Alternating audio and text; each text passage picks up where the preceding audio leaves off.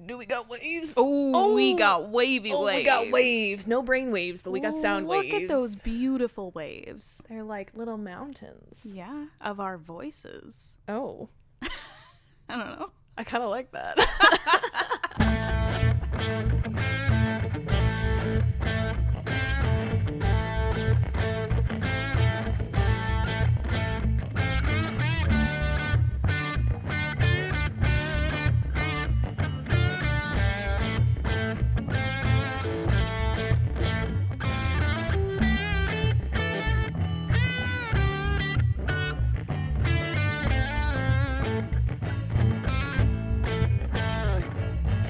It's Morgan. It's Megan. And we're in. Cool. I did that right at least. Yeah. Nice. You know, 1 out of 17 ain't bad. Go me. Woo. Coffee time. Oh, yeah. There's so much ice in here. Yes. I have a warm drink, so I can't shovel my ice around, but... I've stopped asking for light ice in my Americanos because it's pretty lukewarm when you first get it. And I was like, all right, I can deal with a little bit of extra ice. That's fair. Also, totally meant to tell you when we were there, but I'm just going to tell you now because I hate it. The lady behind me ordered a venti iced caramel macchiato with an additional 4 pumps of white mocha syrup, which is insane. That's so sweet. There's caramel drizzle, vanilla syrup, and white mocha syrup in there now. And also just 1 shot of espresso. Oh. That's got to be just like sweet milk. Yeah. With like a tiny hint of caffeine. A little bit of caffeine. Which, like, okay. Oh, and no, that wasn't the employee. There was someone else behind me. It was like an older-ish lady, but I was like, what the fuck? Hi, baby. Do you want to come up? See, we took a while getting set up, and then as soon as we start talking, Newt's like, hey, what you doing? Why you gotta sit on the cords? Okay, bye. Yeah, that was short-lived. Fucking Jesus. What? God damn it, you're so cute. Right? Anyways, that's recording at Megan's house. Hey, everybody. Hi! We are back with an Avatar episode. It seems like it's been forever. It does seem like it's been forever. I don't really know. Oh, because we haven't had time to watch it. That's probably why. I was like, why haven't we? Oh, because we're super fucking busy. The last like 2 episodes were like, what can we just sit down and talk about with no prep for like an hour? So I think we should just get right into it because these episodes are really packed and my summaries are real long. Yeah, let's go. Cool. So for anybody not keeping up, we are on Avatar Book 3 now. And today we're going to be doing chapters 1 through 9. Yikes. So chapter 1. Oh, sorry. Before I start, I just want to let everybody know that there are not 4 books. There are only 3. I did not know that you had been doing this the whole time under the impression that there were 4 books. Yeah, I thought there was 4 books. No. Yeah. No air book. There's only 3 books, guys. This is the last book. Because at the start of each book is like him starting to learn that element. Yeah. Anyway. Chapter 1, The Awakening. Aang wakes up on a Fire Nation boat with hair. I was going to say, my first note is literally, Aang has hair in caps. Yep. With the gang wearing Fire Nation gear. Zuko is super nervous to return home and is kissing May? ? Right. Aang comes to, and Katara's dad is on the Fire Nation ship with the rest of the crew, and Katara is throwing attitude at her dad, but is claiming she is not mad at him. I love that when she's just like such a huge prick and you're like, whoa, Katara, damn. And then her dad leaves and Aang's like, are you mad at your dad? And she's like, no, why? Like she's totally fine again. And I'm like, what? Literally. Why are you the way that you are? Hey, we're good, man. Katara tries to heal Aang with waterbending, and that leads to Aang remembering that he actually died, and Katara saved him with the spirit water from the North Pole.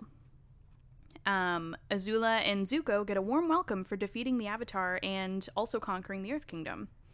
I put in brackets, I love the shot of the tanks coming in from the Fire Nation. Like, I don't know why that made me laugh so hard, but it was like, I guess in this world, I didn't really think of them as like owning tanks, but like, yeah, just having a ton of tanks running in, I was like, oh shit. One of the Fire Nation's like big thing is like technological advancements, because fire is like an element that can run machines literally. So yeah, and like like the drill, I'm pretty sure we see like those tanks that like flip and stuff, like the ones that climb the air temple, like they sort of give you little peeks to them, but then like this is just like they're basically cars. Yeah. They're like crazy little war go-karts that just like roll into the Earth Kingdom. Yep. Also, that's the first time ever in history that the actual walls of Ba Sing Se have fallen. And it was taken down by earthbenders, which really fucks me up. I know. I don't like that earthbenders did it. Also, like, something I don't think anyone thought of was the fact that earthbenders are 100% capable of just being like, boop, and just knocking it over. Yep.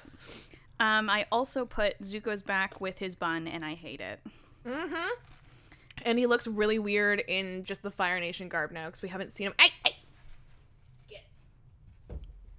We haven't seen him in Fire Nation outfits for so long. He's just gonna lie there and be mad. Yep. All right. Yeah, it looks super weird. Yeah, he looks very weird. Sokka explains that they flew back to, to Chameleon Bay, where the other water tribemen were with his father. The Earth King decided he wanted to travel alone, so him and Bosco set off. I love that him and Bosco set off. I'm so distracted by this cat right now. He's fine. Yeah, I love that him and Bosco just went on like a little world hopping journey. I was like, aw. They captured one of the Fire Nation ships and took it as their own, and it's working as a great disguise. No one has actually bothered them. So they are now working on a modified version of the invasion plan.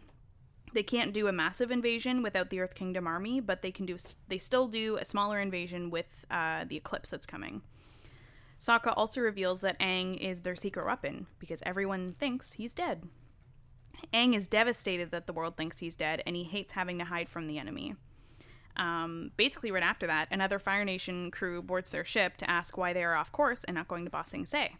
They say they are from the Eastern Fleet, and the general asks them to deliver cargo. The captain complained that Admiral Chan didn't send a note to let them know one of his ships was coming their way. Katara's dad was like, we'll send 2 next time, and then everything was cool. But then one of the crew members told the captain that Admiral Chan has been on a leave for the last 2 weeks. And he's like, that's weird. That's suspicious. They should probably know about that. So they say as they leave that they're going to sink the ship. Toph hears this, so she earthbends the ship. So they fall into the water. Bends the bridge and just yeets them into the water. I fucking love it. She just like grabs it and like crunches the bridge, and you're like, damn. Where was I? Oh yeah. Then Katara waterbends back to their ship. Oh, water bends them back to their ship, and then also floods the fireball on the ship, so they can't move, and they can get a head start.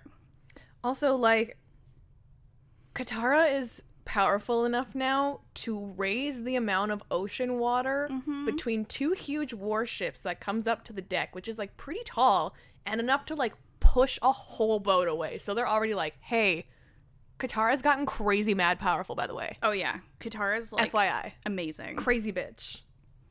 Azula and Zuko talk about Zuko being nervous to see their dad because he didn't capture the Avatar. Azula's like, who cares? He's dead. Unless there's a way he survived. I fucking love Azula so much. I know. Zuko remembers the spirit water from the North Pole that Katara showed him. Zuko out loud says, nope, there's no way he can be alive. Definitely not. And I'm super glad that he didn't say anything about that. Because when he starts having that memory, you're like, Zuko, don't you fucking dare. Don't you dare. The thing is, at first when he didn't say anything, I thought he was like being a good person, but then I realized he just didn't want anyone to know that he wasn't actually dead. The ship chase begins. Toph earthbends a boulder over to the catapult on the other ship, but then the other catapult was loaded and sends over a fireball that Toph dodges with another boulder. The other ship sends over an arrow to make a hole in the ship to try and sink it, but Katara fixes it with waterbending, which I'm still not quite sure what happened, but it was amazing. She freezed it. Yeah. Okay, it was underwater, so I was like... she just froze it shut. I was like, I don't know what the fuck you did, but that was cool. And then... She then also brings water vapor around the ships for some cover. So fucking cool. Yup. Like, that's a huge amount of mist. But the fireball does come through and destroys the rocks. I think that's what I wrote, but I don't even remember. Wait, what? It says the fireball comes through the mist and destroys the rocks. Oh, like their boulders that Toph was their using. Little stack of... Yes. I was like, the rocks that Toph was using. Aang gets incredibly frustrated that he can't do anything, but Sokka points out that he's still hurt and he also can't be seen. The gang is in a bad way, and then a water monster comes up just as Sokka says, "It can't get much worse." Yeah, it's like amazing. And it's funny. He's like, thanks, universe. Like, this sucks. Yeah, this is balls. And then the other ship sends a fireball at them, but it hits the monster. And then the monster decides to take that ship instead. So then Sokka thanks the universe for real. Also, by the way, that monster is the sea monster that they fought earlier at the Serpent's Pass. I thought so. Because at the very beginning of the show, when they're looking at the map, they're like, we're just passing through the Serpent's Pass. And I was like, you guys seem really chill about that. Do you guys not remember that there's a sea monster there? And then that happened, and I was like, oh yeah. There you go. The gang wants to go out and get food after the fight, but Sokka says Aang has to cover up his arrow if he wants to go, but Aang refuses. Katara stays behind with him and points out that he probably doesn't want people to think that he's dead because he doesn't want people to think he failed. He agrees, but because he feels he did fail. Aang also says he hates the invasion plan because he doesn't want people risking their lives for him, and he wants to face the Fire Nation alone. He tells Katara he needs to redeem himself and get his honor back.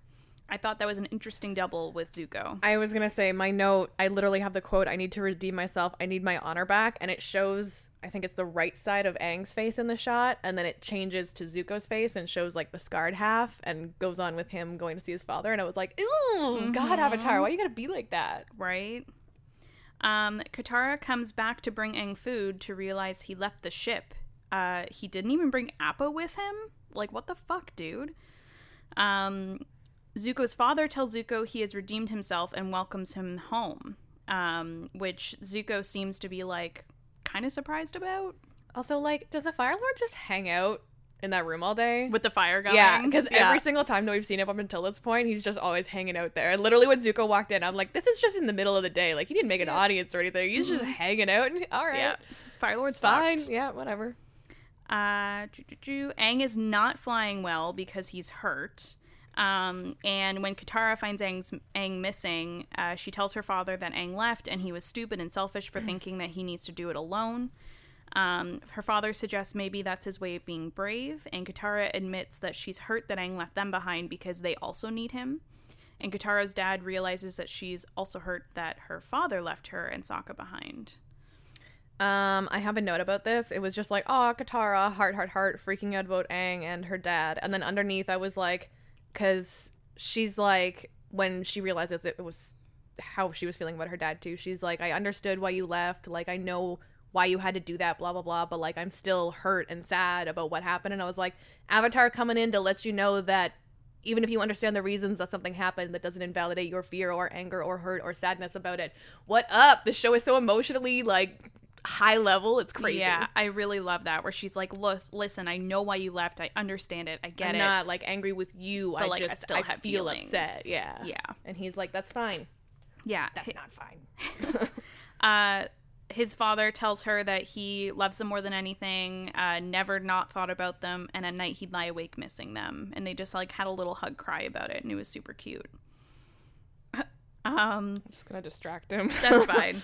Zuko's father tells Zuko that he is proud of him because Azula and him conquered Ba Sing Se, and that when his loyalty was tested by Uncle Iroh, he did the right thing, and that he captured Aang, and also that he slayed the Avatar. That he single-handedly slayed the Avatar. Wow, you are so angry. Azula told their dad that Zuko was the one that killed the Avatar, and I was like, that's super surprising, to be honest. But then it was revealed why. Zuko does not look happy about this at all. Back to Aang, he comes across a bunch of Fire Nation ships, and this blew my mind. He used his glider to go under the water and through the water. Literally, I was like, I can't tell if he's airbending or water bending. I think both. I think it's a little bit of both, and it's so fucking cool. Yeah, and I love that he, like, used the glider to like propel him under kind of water. like shoot himself through. Yeah, he's like a little, like, water rocket. It's so neat. Yeah. He's incredibly tired when he comes back up, though. He does find a log and uses that in his glider to make a makeshift ship, which is super cool. I was gonna say, and then he goes log windsurfing, which is fucking awesome. But the storm that he's caught in is way too much, and you see him kind of go underwater and also drop his glider. Zuko confronts Azula about why she told their dad that he slayed the Avatar, and she admits that she gave the credit to him because he was so worried, and to call it a generous gesture and a thank you for his help. She was happy to share the glory. Zuko obviously doesn't believe her and knows that she has an ulterior motive. Azula just brings up that there is no way it can blow up unless Aang is somehow alive, because that glory would then turn to shame and foolishness. My note for this, I have 2. I like Azula's ponytail so much more than her regular hair. Really? She's got like a little ponytail in it this part, and like even her little side pieces are longer, and I was like, I like that so much more than her regular hair. I don't hate her regular hair, but I like the ponytail so much more. And I was like, I like everyone in the Fire Nation's hair more when it's not in that dumb bun thing, basically, is where I landed on it. And also, Zuzu, you're not going to close the door when you leave? Her bed is right in front of the door, and he just walks away, and I was like, really? You're just going to leave the fucking door open? She was just a giant bitch to him. I know, but I was like, Zuzu, come on. But yeah, she's crazy, but also like so intelligent. Yep. And just like casually drops like, oh, it can't blow up. You're fine. Unless, of course, it turns out to be alive. Ha ha ha ha ha. Anyways, I'm going back to bed. Yep. It's amazing. Aang comes back up from the water and he's on the log floating. He realizes he can't make it alone and then he's failed yet again. Avatar spirit Roku appears, saying Aang did not fail, and if anyone failed, it was Roku, because he should have seen the war coming and prevented it from happening. Aang only inherited Roku's problems and mistakes, but Roku believes that Aang is destined to redeem Roku and save the world. Aang doesn't believe him. And then Yue presents herself as the moon spirit and says he has already saved the world once and he can do it again, but he can't give up. And she's like all beautiful and like gliding towards him. Oh, it's amazing. I get shivers every time that happens because I forget about it, and then the moon breaks and I'm like, Yue. I know. You princess bitch, I love her. And then she gives Aang the strength to say he won't give up. He waterbends a powerful wave to push him forward, and he ends up on the shore, like near a volcano, which kind of confused me, but I think... And then the gang miraculously finds him, and they don't explain it. Usually when they randomly find him, they're like, oh yeah, like someone saw you, or like there's some explanation. Yeah. This time it's just... Hey. Yeah. We found you. He wakes up to Momo licking his face, and then the rest of the gang finds him, and they all hug. The invasion force stayed behind on the Fire Nation ship, and they will meet up with them on the day of the eclipse. They realize Aang's glider is broken, but Aang says it's okay because if someone saw it, then they would know his identity. So he dramatically sticks it in the molten rock, and then it catches fire. Character development, bitches! Whoop, whoop. He's had that thing since episode 1. I know. I'm actually like... To be honest, when that happened, I was really sad, and then I haven't missed it through the rest of the episodes. Yep. It's really weird. I feel like it kind of clues in at that point that, like, he's started to use it less and less as he's learned how to bend the other elements also. He's not as dependent on it. Yeah. So it's really cool. Yeah. Cool. So chapter 2, the headband. Zuko can't... Wait. I had one more note that I totally missed and then was like, it's okay, I'll go back to it. One of the first scenes you see of Zuko in the Fire Kingdom is him feeding the duck turtles at the pond where him and his mom used to feed the duck turtles. And I was like, oh, I want to die. True, I didn't realize. That's so cute. I just thought it was like, ah. Yeah. Anyway, that's all. That's cool. So... Zuko can't sleep and goes for a stroll to a part of the Fire Nation kingdom. I don't know what it is. He doesn't go in and then leaves. They disguise... You find out later. I know. I'm just like... Oh, okay, cool. As I was writing it, I was like... Literally, I was watching it and I was like, I don't understand what I'm supposed to be getting from this scene. And then he went back later and I was like, yeah. Gotcha. The gang disguised Appa as a cloud, which is so sick. So smart, but then they like casually land on the ground and I'm like, real casual, guys. Yeah, right. Real casual. Because clouds move like that. Yep. That's fine. And Sokka says that they need to keep it down because even the birds are enemy birds. They find a cave to stop in and decide they need to get new clothes. They steal clothes that are on a clothesline, and they all look super great. Katara looks hot. Katara's Fire Nation outfit has forever and ever been my favorite outfit in that entire series. And yeah, she looks banging. And she just wears it for like the rest of book 3, I'm pretty sure. And you're just like, fuck. She looks so fucking good. So good. She's like, I want the silk robe. And then she puts it on and I'm like, that's not a robe, honey. But like, okay. Right. I'm here for it. Fuck. Mm-hmm. Aang says he used to visit his friend Kuzan there 100 years ago, so they just need to follow his lead and stay cool. Or as they say in the Fire Nation, stay flamin'. Stay flamin'. Flamey-o! I loved that. Also, sorry, I already had a note that I missed. Before they go get the clothes when they're in the caves, they're like, we can just be cave dwellers. And they're like, that sounds lame.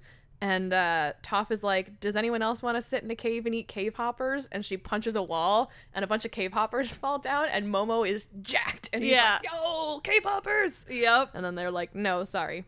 Literally, Sokka's like, we're outnumbered, Momo. Yep, sorry, Momo. Yeah. They go to a meat stand, and Aang's like, man, we're going to a meat stand? And they're like, bro, like... all they eat in the Fire Nation is meat. Yeah, there's nothing else. And he's like, I guess I'll go get lettuce from the garbage. Which, like, I think it's the first time they actually straight up confirm that Aang's vegetarian. Like, I'm pretty sure it's implied before. I was gonna ask you, and I was like, did I just miss this? No, or... I think it's the first time that they actually, like, confirm that he doesn't eat meat. Yeah. Guards find Aang on the street, and they say he skipped school because he's in his uniform. So yeah, they're like, we know who you are, or like, and he's like, oh shit. Yeah. It's like, did you think you were gonna get away with this? And Aang's just like, what? And he's like, if you want to skip school, maybe take off your school uniform next time. And I was like, oh, okay. Whoops, I stole a school uniform. Yep. So they just assume that Aang is from the colonies in the Earth Kingdom because his etiquette is terrible. And he doesn't bow to his elders. The teacher's like, what should I call you, mannerless colony slob? And he's like, just mannerless is fine. Yep. They let him wear, I think I didn't change this to the teacher, whatever. So the teacher lets him wear his headband because he says he has an embarrassing scar. And I was like, is that like a side shade to like Zuko, or that was just like, I guess maybe what he first thought? I don't know. And then he says his name is Kuzan, which is super cute. Yeah. As he is leaving class, Anji catches him with a monkey and says she likes his headband. I love how he says catches him with a monkey. Catches Momo. I was gonna say it was Momo in his shirt. She's just like, she's monkey. A nice monkey. Yep. A big guy came over and said that Anji is his girlfriend, so to back off. Aang says, nice to meet you, as they walk away. Mm-hmm. Another group of kids ask him to play hide and explode with them. Which I love! How does that work? Right? They never explain it. So good. Aang gets back to the cave super late, and the rest of the gang was, like, worried sick about where he was. And Sokka is shocked to hear that he was in school. Zuko ended up sneaking into the part of the castle, and then he told the guard to keep standing guard and to not tell anyone about this. It turns out it's actually the prison, and they have Iroh captured. Aang says he's learning a lot about the Fire Nation in school and thinks that it's an asset if he keeps going. And he's like, look, here's a photo of the Fire Lord Ozai, and here's one I made out of noodles. And Sokka's like, I'm impressed, I admit it. But no more school. Yeah. Sokka thinks it's too dangerous, but Aang says they were supposed to learn about the secret river that leads right to the Fire Lord's palace. That's my toe. Oof.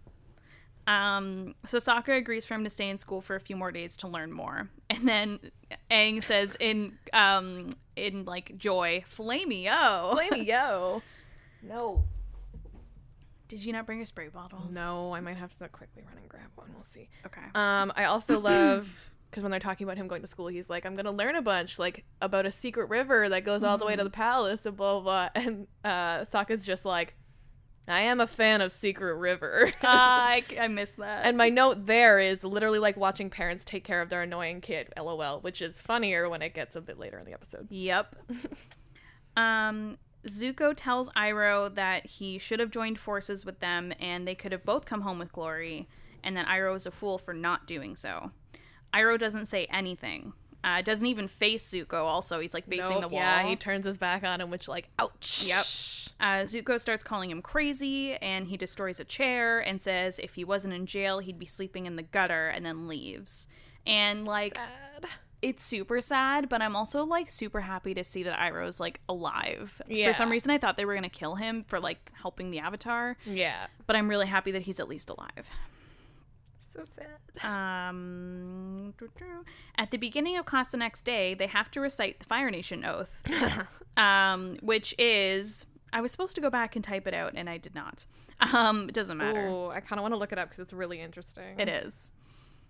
As they were saying it, I was like, what the fuck? And then like, Yeah. I don't think they finished it because Aang was being stupid, and I was like, I want to know what that was. That's Well, they wild. actually finished it, but just Aang was like really choppily following along, and like the other kids were like laughing, so it was hard to catch the end. My life I give to my country. With my hands I fight for Fire Lord Ozai and our forefathers before him. With my mind I seek ways to better my country, and with my feet may our march of civilization continue. What the fuck? Yeah. They're making a little army, dude. Like, it's crazy. Mm-hmm. The teacher does not... All right, hold on. So, the teacher does not like that Aang makes the other kids laugh, so she gives them a verbal pop quiz, which I thought was going to be completely verbal, but she just said the question out loud, and then they write down their answers. Aang actually reveals to the viewers that the history book is telling the total wrong story to the Fire Nation kids. And the teacher's like, what? Were you, like, there 100 years ago? Because this is what the history book says. And Aang's like, no, I'm just going to guess. Sorry. And I actually, I wrote down what it was because I really love stuff like this that the show is doing now in book 3 because they're really digging into it. So, it implies that the Fire Nation, because her question is, when did the Fire Nation army fight against the Air Nation army? And he's like, the Air Nation didn't really have an army. Like, they were kind of pacifist. Mm-hmm. They were defeated by ambush. And the teacher's like, blah, blah, blah. Like, the history book says this. Are you going to argue with history? And he was like, no. But yeah, I like that they're giving that thing where it's like, the way history is written affects the way we perceive history if we're raised reading those books. Yep. It's really, really interesting. In band class, Aang was dancing as he was playing the instrument, and the teacher stopped him, and he's like, sorry, I know I'm terrible.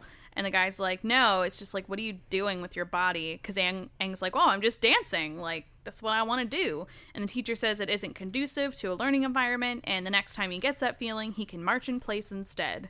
Well, and, there's a whole conversation, too, about how, he's like, that's not conducive to, putting energy towards bettering the nation or whatever. Mm-hmm. And he's like, that's wasting energy for the nation. That right. doesn't put anything towards it. So, okay, you can march in place, as if you're marching, and that's it. And it's like, what the fuck? Yeah. This is how children are going to school? Yeah, it's so messed up. Jesus. On break, Anji says that she liked the dance Aang was doing, and her boyfriend came up to try and beat Aang up this time.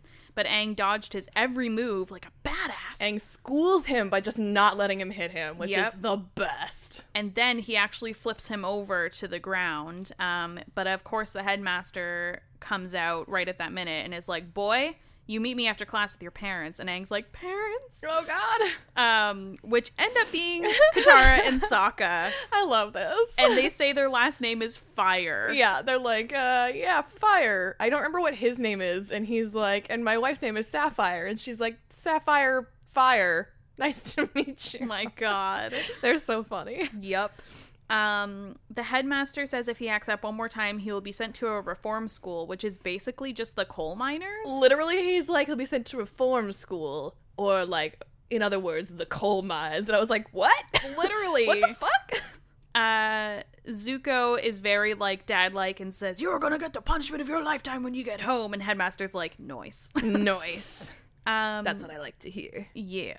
Zuko and May are watching the sunset, and May says, orange is an awful color. And Zuko says, she is so beautiful when she hates the world. And May says she doesn't hate him, and he says she doesn't hate her, and then they kiss. Yeah, I love that. You're so beautiful when you hate the world. I don't hate you. I don't hate you too. And then they kiss, and I'm like, what? Right? What the fuck is this relationship? Uh-huh. Azula interrupts them and tricks Zuko into admitting he visited Iroh. And Azula warns him to be more careful. And Zuko's like, what? Is that a threat? And Azula's like, I'm actually, being genuine. If people know that you're visiting him, they're going to think that you're conspiring. I'm actually being helpful. This is just me dropping info. If you haven't figured this out yet, here you go. Yeah. Act however you want from that, but... Yeah. Sokka tells Aang no more school, but Aang says he's having fun being a regular kid, and my little heart got so sad for him. He also wants to help the future of the Fire Nation by throwing the kids a secret dance party. And I say in brackets, hello, Footloose? Have you ever seen Footloose? Yeah, I love Footloose. This is literally Footloose. Literally Footloose. Oh my God. Aang tells Appa he has to wait out back. I love this so much. He's so sad. Even though he has a lot of fancy feet. He's like, I know, buddy. You've got fancier feet than anyone. And 6 of them. And then sends them out. I was like, oh. So cute. So cute. I love him. Aang set up the Fire Nation band, the Flamios. Which... Yeah. And then teaches the kids to dance special Fire Nation moves, which he learned 100 years ago, but he just said he happens to know them. Well, and it's cool because they're like Fire Nation doesn't dance. We don't have dance moves. And he's like, yeah, you do. You just don't now. Like, here's your history. Like, it's cool that he's teaching them their history. Their culture, yeah. That he experienced firsthand. Mm-hmm. He also explains it's a form of expression that no one can take away from you. It's so sweet. Ugh. Zuko brings Iroh chicken and admits to him that he has everything he wanted. Zuko has everything he wants, but it's not how he thought it would be. He also admits he needs Iroh's help because he thinks that Aang is still alive and he's losing his mind over it. Iroh still doesn't answer. Zuko loses his mind again. Yep.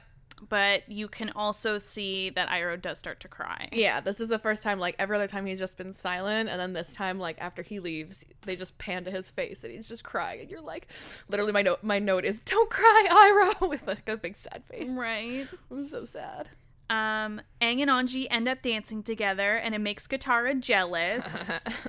He then tells everyone to freestyle, and it's super cool. The kids freestyling is so fucking funny. I know. And, like, for people that say that they don't dance, like, they got moves. They got moves. Look at your cat. What the fuck are you doing? He's so cute. Are you just gonna fall asleep like that? Oh. Oh. Oh my god, I want to pet the tummy so bad. He's like, hey. Oh, sorry, I mentioned petting the tummy. Anyways. Sorry. Aang then asks Katara to dance, and it's the cutest thing ever. They dance so good together, and it's so cute, and there's so much, like, weird sexual tension because they're children, but, like, I think the show does a good job of making it more emotional tension than sexual tension. For sure it does. I like that. And, like, literally, like, she was like, I don't really dance, like, I don't know, and he's like, trust me, and she's like, okay. And then she gets up, and they start dancing, and then she's like, everyone's watching, and he was like, don't worry about them, it's just me and you. It's so cute. And then Katara gives him doomy eyes. Yeah, man.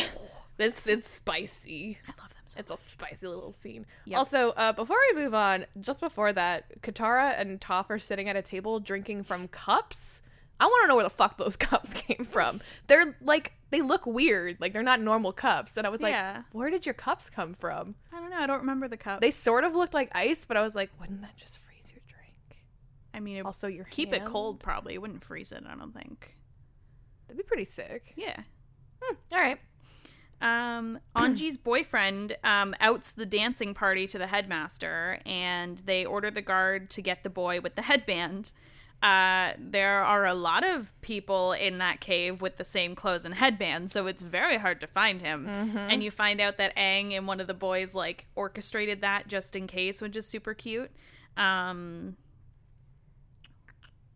So they escape through the back out of the cave.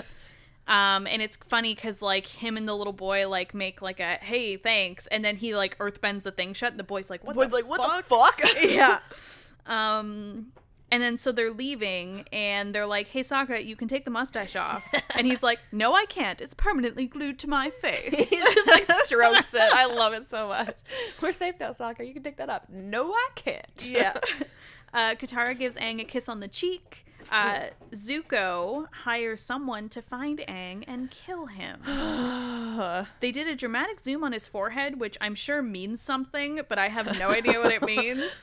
And it's like this weird, like, third eye tattoo on his forehead. And we super find out what that means later. Super find out. Literally, my note is Zuko hires a guy with an eye on his forehead to find the Avatar. And then in brackets, I was like, oh, fuck me. I forgot about this guy entirely. Like, I always forget about this guy and that he exists. Because I'm like, yeah, they got the war to deal with. Cool. War. Yeah. We're on our way to...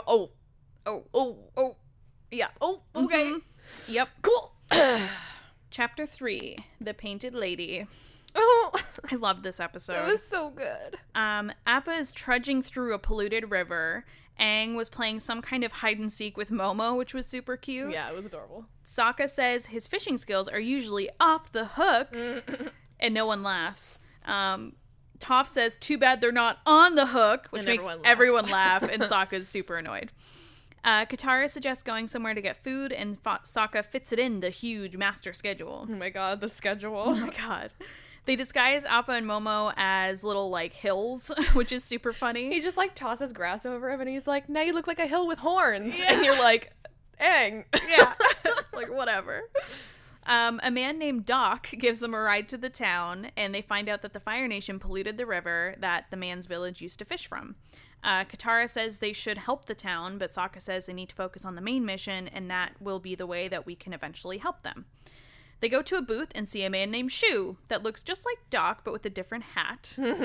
I love them. Shu says they are brothers. He then changes hats back to Doc to give them a ride back. LOL.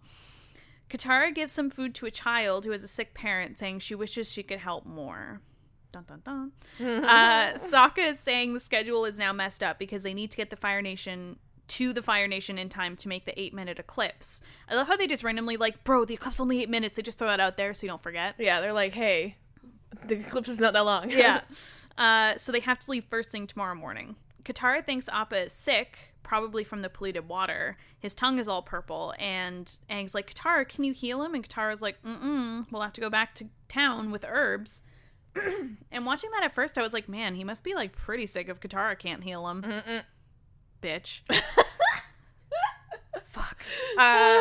The people in town seem much happier today, and Shu tells them that food was delivered to their town by the Painted Lady last night. We see the Painted Lady using magic to heal the sick people overnight, and we notice that the Painted Lady is Katara. No, she hasn't healed people yet. That's just like later food. that night. Oh, yeah. She comes back a second night and heals people because they're like, because they try to buy the medicine, and they're like, all our medicine goes up to the factory. That's why everyone here is sick. Yeah. And she's like, yeah, no more. So then the next day, they need more food because Appa is still sick, and they find out what happened.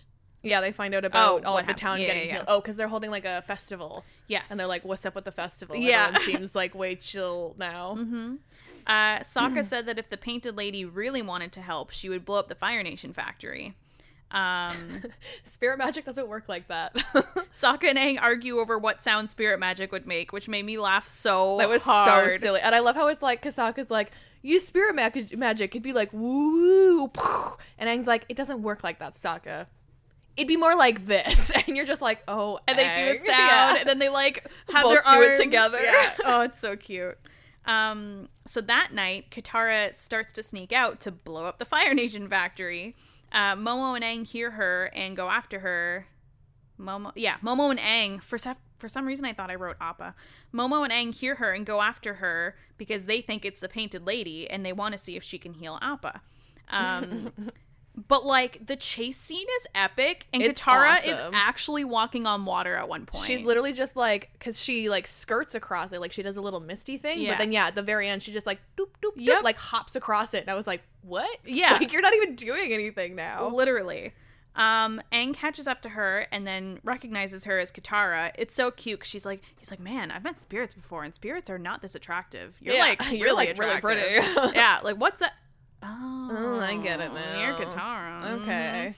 Katara admits that she was just feeding Appa purple berries, and Aang's like, wait, you were just totally, like, pulling the wool over our eyes? And she's like, I mean, yeah. And Aang's like, I love it. You're like a hero. Yeah, he was like, Appa's not sick. And she was like, I mean, aside from being sick from the berries I've been feeding him, no, he's fine. Yeah. She's just like, you're mad. And he's like, no, man, that's pretty cool. Yeah, literally. He's like, oh, respect. Because he's like, oh, you lied to all of us? What? He's got some kind of cord.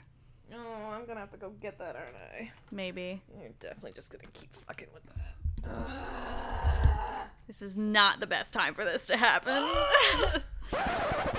Listen, I already have to pee, and all of this getting up and down is not making me have to pee any less. Right? Okay. So Katara asks Aang for her help because he knows now to blow up the Fire Nation factory. They both use epic waterbending to destroy it piece by piece. It's so awesome. And then Katara floods the entire factory. Yeah, and I'm like, fuck this shit, bro. When they come back to the little island, Sokka and Toph are awake and waiting for them. And Sokka says they have to leave right away because they found out what they were doing. And as they are packing up, they see that the Fire Nation soldiers are heading over to the village. Sokka said that she should have done nothing, but Katara actually says she will never turn her back on people who need her. Sokka says he will never turn his back on her, and then they hug, And Aang says, he really does have a heart, doesn't he? And Toph elbows Aang to the ground. Just fucking wrecks it. She's like, shut the fuck up. The villagers explain that the Painted Lady helped the village and they didn't do anything, but the Fire Nation obviously doesn't believe them. And they keep trying to set fire to the village, and Aang keeps airbending it out. And the gang use all of their skills to make it seem like the Painted Lady is really there. So they use Appa growling, Toph's earthbending with the like, rock. Make, like, a smashing noise. Sokka's flute. Yeah, little playing the flute to make ambiance. Yep, and Katara appears and epically waterbends towards them. And Aang also assists with airbending the hats off the guards to scare them. And then he makes Katara fucking fly. Yep. Most of the Fire Nation leaves without them having to do much, but the leader stays and tries to firebend at Katara. They realize the Painted Lady is really... Oh, sorry. I mean, basically just fucks him up. And yeah, he leaves. So then the village realizes that the Painted Lady is really Katara, and then the village gets upset about the lies. Sokka's like, bro, you should be grateful. And Katara's like, nah, it's cool. Like, I am sorry for tricking you. But it doesn't matter if it's real or not because your problems were real and I helped you. But going forward, you need to help yourself because these were real and weren't going to solve themselves. Shu says that's true. And what should we do? And Toph goes in the crowd and goes, maybe we can clean the river. I love that so much. And then Shu's like, yeah, we can clean the river.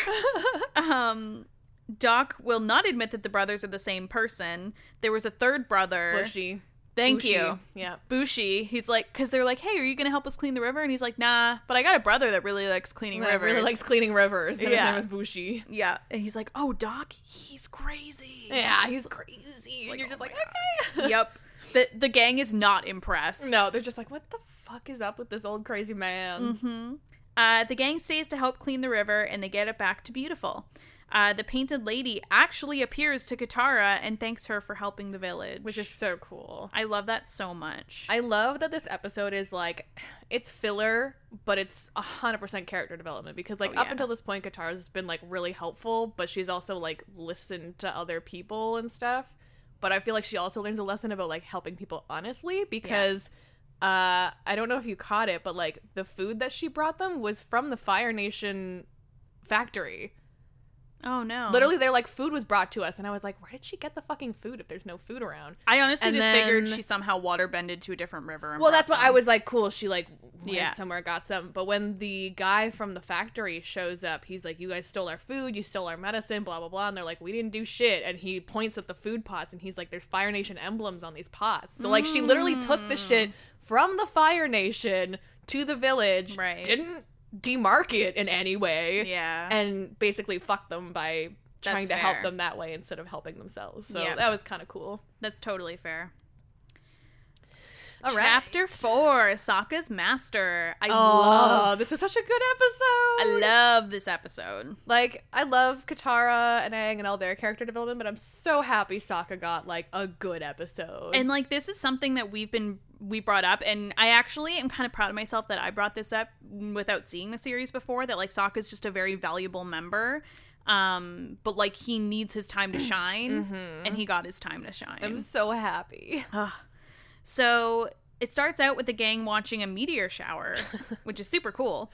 One actually ends up crash landing and sets fire to the land. So Katara bends the water from the other river to the fire. Toph and Aang earthbend a trench to let the fire not spread. And Sokka's like, the fuck do I do? And Aang's like, watch Momo. And he's like, really? Yeah. A Momo sitter? Cool. Toph also starts using patches of ground to stomp out the fire, which was fucking sick. Aang takes the water and blows cold air to make it snow. Which is sick. There's just suddenly snow in the middle of this thing. Literally, I'm like, what the fuck? And Sokka gets caught in the big snow pile. Poor Sokka. I have two things about this. Yes. So he's Momo watching, which is hilarious and already useless.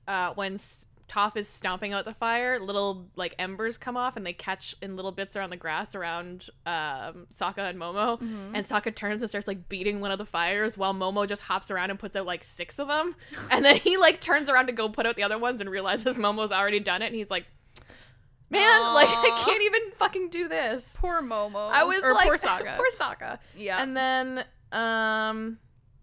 what was my other note? Oh, the gang is very bad at not thinking about leaving traces, because you're just gonna leave a bunch of snow randomly in the middle of the Fire Nation and think that nobody's gonna find that suspicious at all if they happen across it. I mean, to be fair, it's probably gonna melt real fast, but Probably, but is it gone? Yeah, actually, it is gone when they go back to get the meteorite. So, all right, fair. It's gone within like a day or something. Yeah, but you're right. There could be a bunch of times someone could find They're it. just really bad at thinking. Which they're kids. They're it's things that don't occur to them. But you're just like, yeah, maybe you should. Back to the prison at the Fire Nation. The guard comes in to give Iroh his food. He calls him a disgrace and spits at him because Iroh gets the food and is like eating it like an animal on the floor. But as soon as the guard leaves, he smiles and starts eating like a normal human being. Composes himself. I was like LMAO at Iroh putting on a show of being a crazy old man and then composing himself when the guard leaves. What are you up to, sneaky man? This to me was the first sign that Iroh is actually okay and back to like somewhat being himself. Yeah. Because before I was like, is he just going to be silence? Is he just going to be an emotional wreck for the rest of the show? Because I can't handle that. I can't. And then I saw this and I was like, oh, thank God. He's just plotting. That's all. Yeah. Sokka gets sad about not being able to not only just bend, but he just feels like he has no like special skills that he brings to the table. Katara tells him that none of the rest of them see him that way. And she's like, hey, I know something that'll make you feel better. And then shopping. I love it. I just want to talk about this moment for a sec because it reminds me of now a moment that I'm going to get to just show you, since you're probably not going to watch all the way through it. When he's talking about how he feels very like token, like useless guy kind of deal, it reminded me a lot of, if anyone's ever seen Critical Role Campaign 1, Scanlan, the bard at one point. He's so useful. Literally, but like the way that characters interact with him and stuff, like he dies and he gets brought back to life, but like he's resting and like they put him in a nightgown, they spread like pudding all over his walls to make it look like shit. Like he is very much the joke character in the group, and like that's just the dynamic. Like, it's fine. But when he wakes up from that, he freaks out. He's like, you guys don't actually care about me. I'm just a joke to you guys. Like, and that was what that felt like. Not quite to that extent, but I was like, oh, like, Sokka, you poor baby. Right? Sad. Oh. Aang, when they go shopping, has a bunch of ridiculous armor on. Oh, the classic, like, anime, like, Beast Lord armor. Oh my god, it was so funny. And literally Katara's like, looks great. And he's just, like, standing there and he waves his arm for something. And I remember having the thought, like, can you even move in that? And then he just falls over and you're like, nope. Yeah, he falls over and he's like, yeah, maybe not. Maybe not. He also mentions while he's wearing the armor that he needs to get an air sword, which is just a sword handle that he then pushes air through to make it like which is a sick. sword. And I'm like, bruh. That's a thing? I want it. Right? Sokka has a really cute like weapon montage where he's like trying out different weapons, and I love it. Also, Sokka's eye catches a weapon that was really cool, and a shop owner came by and was like, hey, like, yeah, this is, like, made by this guy. He lives just down the road. He's a master. Like, whatever. Why did the shop owner have to look so much like Iroh, though? It was really rude. I hate it. I, like, looked over, I was taking notes, and I was like, oh, that's not Iroh. What the fuck? No, yeah, it's rude. Yeah. The group encourages him to get trained by the master because they're all like, bro, we all had masters to help us train. Toph had the badger molds, and Katara had the guy from the North Pole. I can't remember his name now because I hate him. I know. And then Aang's like, I've had so many fucking masters teach me. Like, you need a master. You need a master to teach you. Like, you deserve. And I think that's kind of cool. Is they're like, you deserve to be taught your craft by someone who knows it really well. For sure.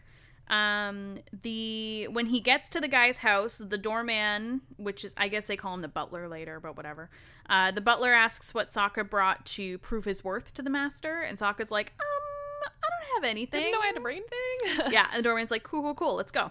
Sokka pleads his case to the master, saying he has a lot to learn. He actually has no idea if he is worthy, but he really wants to learn from him. And the master says, let's find out if you're worthy together. And I'm like, respect. This scene is really cool because, like, when he first gets to the gate, the butler warns him, like, he rarely ever actually takes on students and blah, blah, blah. And then, like, he goes into the room and the master is very, like, ignorant to him at first. Side note, I love that holding their sleeve up while they're writing is a thing. I have a note on it later, but I just love it because I was like, is he holding, like, his elbow or something? Yeah. No, his sleeve because it's just too long.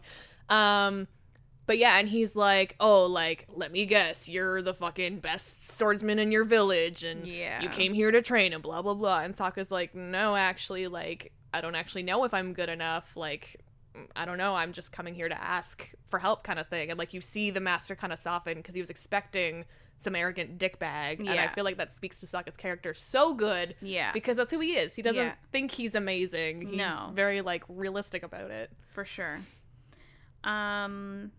So they start the training. The master tells Sokka that the weapon should be treated as an extension of yourself. And then Sokka's like, oh, like an extra head? And the master's like, more like a limb. More like a long, very pointy arm. Yeah. Swords are simple tools, but with a skilled swordsman, it becomes the most versatile of weapons. So the imagination is limitless, so are the possibilities of the sword. Which is so cool. I know, right? Back at the camp, the rest of the gang has no idea what to do without Sokka, since he has been in charge of the entire schedule. Back in the prison, Iroh is doing upside-down sit-ups in his cell. Yup. And I'm like, bruh. So the first lesson for Sokka is calligraphy. He needs to write his own name, and the master says he cannot take back a swipe of the brush, just as you cannot take back a swipe of the sword. And I'm like, so cool. Bruh. Yeah. Great lesson. This is very much a wax on, wax off kind of deal, where he has to, like, do things that aren't sword things. Yeah. Love it. Loved it too. What I also loved was, like, he got so, like, fucked up about, like, the brush stroke. He's, like, thinking, and he gets something on his face, and the master's like, oh, you got ink in your face. And he's like, my face. My face! And he puts more on his face and just puts his face in the paper. He's like, there I am. Because before he writes it, the master's like, writing your name on a page is like putting your stamp on the page. Same as taking an action with a sword is putting your stamp on something with that sword. And he's like, putting a stamp of myself on the page. So then he literally stamps his face. And the master's like, okay, sure. Yep. That's a way to interpret it. Mm-hmm. After kind of like each lesson, Sokka ends up dueling someone. So his first duel, he fails horribly. Yeah, he gets fucked. Yeah. Then they do landscape painting from a beautiful landscape that Sokka can only see for like 10 seconds. I love this. Right? So basically he says, like, you need to be able to, like, basically see your surroundings really quickly and make snap judgments and whatever. So he does the painting and he shows them, and it's like a hill with a rainbow. It's like a kid's drawing. Yeah. And the master's like, you added a rainbow. And Sokka's like, is that not okay? And the master's just so like, cute. Oh my god, okay, whatever. His second duel, he's like dueling, he's doing a pretty good job, and then the master's like, hey, Sokka, and then Sokka looks and gets distracted. He gets put on his ass, and then the master says, concentrate on what you're doing. Yeah, don't get distracted. And you're Sokka's like, bruh. Fuck you. The next lesson is rock gardening. It teaches the warrior to manipulate your surroundings and use them to your advantage. Sokka's like, to my advantage.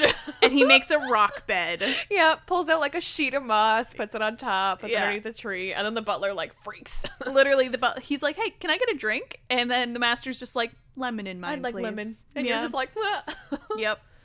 The third duel, Sokka actually unarmed the guy and wins. And you're like, bruh. Boom. Iroh is doing clap push-ups in his cell. This guard hears the clapping and runs to his cell, and then when he gets there, Iroh's just sitting there like clapping at nothing, looking all old guy and crazy. And the guard's just like, the fuck? Aang and Sokka... Wait, what? Not Sokka. Aang and Katara try to read the map, but without Sokka, it's useless. Oh yeah, because they can't even figure out where they're at. Yeah, literally, I was like, Aang and Sokka don't read the map. What? Yeah, without Sokka, it's useless. And then I put in brackets, I also love how Katara has also tried to pick up the joke slack in Sokka's absence and fails, like, miserably. Because they talk about, like, all the things that are missing from the group when he's not there. Mm-hmm. And, yeah, she's trying so hard to make jokes. And they're like, you're not fun, Katara. And she's like, this is fun. And puts Momo on top of her head. And Momo's like, the fuck? Literally. Like, what is happening? He's like, I love it. I really like that the show takes the time to show what the group is missing without him there. And that he is actually important. Even though it's just maps and shit, it's important. Oh, for sure. Next, Sokka gets a chance to make his own sword. And since it is an extension of himself, it's important that he makes it. Sokka, like, the guys, like, make sure that, like, you trust the material and, like, you have a connection with it, like, you need to whatever. And Sokka, like, looks at all the material and he's like, is it okay if I leave to get special material for the sword? And the master's like, I would love nothing more. Yeah, I would literally not have it any other way. That's so dope. Go do it. Yeah, literally. So then Sokka ends up coming back to the gang, and they're all like, "Oh my god, Sokka!" And Toph's like, "Oh, I didn't really care, but they missed you." And you're like, "Ooh, Toph's got a crush."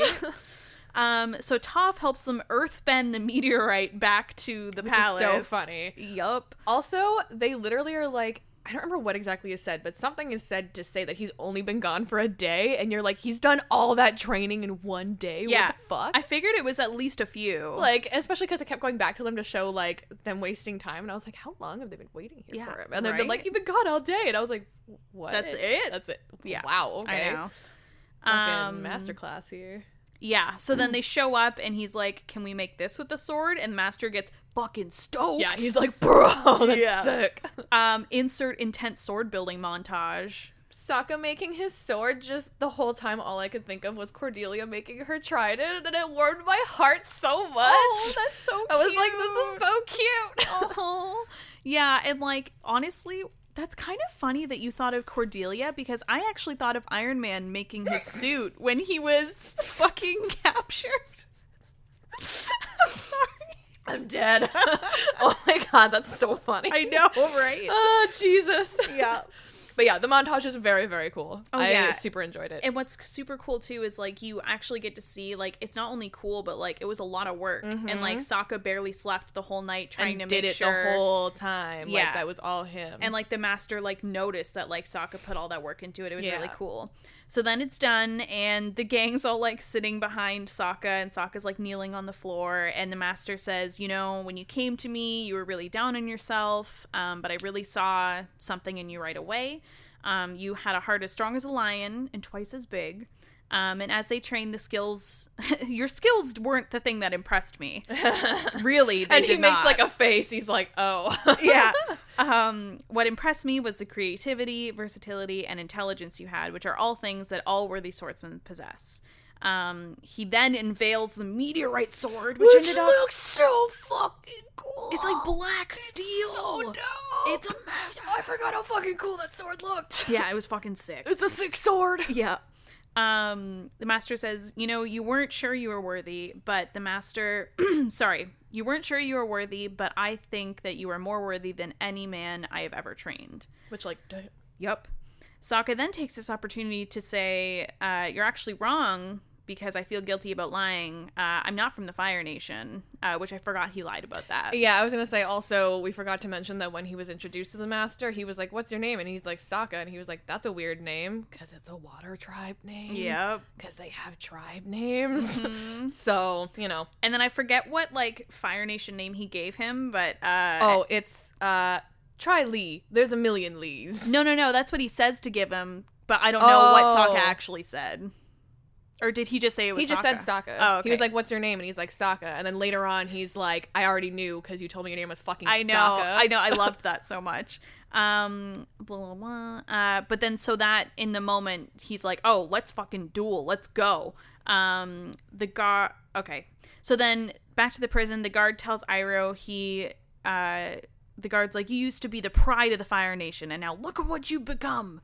Because he's, like, eating on the floor again. And then when the guard leaves, Iroh reveals himself. He takes off his robe, and he's, like, jacked as fuck. Iroh's a beefcake now. Literally, I'm like, what the fuck happened? And then he starts, like, eating and doing one-armed pull-ups. And I'm like, bro. So my note for this was, I love how literally the second that anyone has walked into Iroh's cell over the last 2 episodes, they just immediately started being like, you're trash, you're garbage, just, like, going off on this old man. And I'm like, you guys need to relax. He's in a cell. He can't do anything. Like, literally. I don't know. But yeah, Iroh is a beefcake. Yeah, he really is. And like when he, like way early on, when they get caught by the Earth Kingdom in that sauna and they have to fight, you can like tell that he's bodily able even though he's an old man. But he now, wasn't jacked. Yeah, now they're like, he's fucking doing it. Yeah. He's doing it. Now, while the master and Sokka are dueling, he's like complimenting Sokka on his skills. He like, good use of your superior agility against an old opponent. Yeah. Good use of high ground. Good use of your surroundings. Very resourceful. And then finally, excellent work, Sokka. And you're kind of like, what the fuck is going on? Because he, like, de-swords him or whatever. Yeah, because, yeah, he's finally, like, he basically won. And then he's like, the duel was actually his final test. He knew Aang was the Avatar. And he... Oh, yeah, because the gang comes in to fight, and he's like, no, it's chill. And then he's just like, I don't really think I could fight against the Avatar anyways. And they're all like, wait, what? Yeah. What? He's like, yeah, I know things. I'm not stupid. Yeah. And he's like, yeah, I also knew from the beginning that you were water tribed. Pick a better name next time. Do Lee. There's a million Lees. I love that comment so much. Me too. Try Lee. There's a million Lees. But he said he agreed to teach him because the way of the sword doesn't belong to any one nation, which I thought was really cool. Which is super cool. The master says if Sokka continues his training on his own, he will be an even better master than himself. And the gang leaves all happy, and on the way out, the butler rushes to them with something the master wants Sokka to have to remember him by. It's a Pai Sho? Yeah. Pai Sho tile with a white lotus on it. And the gang does not know what it means. By Megan's dancing, I think she knows what it means. Yeah. It's been, like, very subtly mentioned a couple times. Yeah. It's the thing that Iroh's in. That secret society thing. Oh. The White Lotus Pai Sho tile is like a thing. Oh. So the master is connected to that group in some way. You just like unlocked a memory in my brain about literally it. just like, here you go. Yeah. Here's the key. Yeah. God. So he is part like, of the... I know this is important, but like I have no idea why. I totally forgot about it. And then I was like, cool, we're like at the end of the episode. I'm not paying attention. He's like, oh, here's a gift. And I was like, oh, cool. It's like a little trinket or whatever. And they're all like, oh, White Lotus Pai Sho tile. And it was like, oh, fuck, I forgot about that. Yup. And then my last note was Sokka saved a piece of the meteorite for Toph to bend. He's Which is so cute. I didn't think you'd ever have a space Earth thing. Space Earth. Yeah. And then they like start talking and Katara's like, is it really like Earth if it's in space? I don't think so. I feel like it doesn't count as Earth then. Yeah. And it's just so cute. And it's also cool to think about because like a meteorite is metal and she just like fluidly like... Oh yeah. Just bends the hell out of it, and you're like, Toph. Yeah, Toph's amazing. What the fuck? Mm-hmm. Cool. Chapter 5, The Beach. Beach episode! Beach episode! So whenever I watch like it on Netflix, it never shows me the chapter thing. It just rolls right into the next episode, but this one happened to, and I just caught a glimpse of Ember Island, and I was like, yes! I've been waiting for this episode. This episode's real good. So, we start off with Azula's crew and Zuko. So, Azula, Mai, and Ty Lee. I just don't want to type it out every time. So, I say Azula's crew and Zuko go on a forced vacation to Ember Island, where the family used to go every weekend in the summer.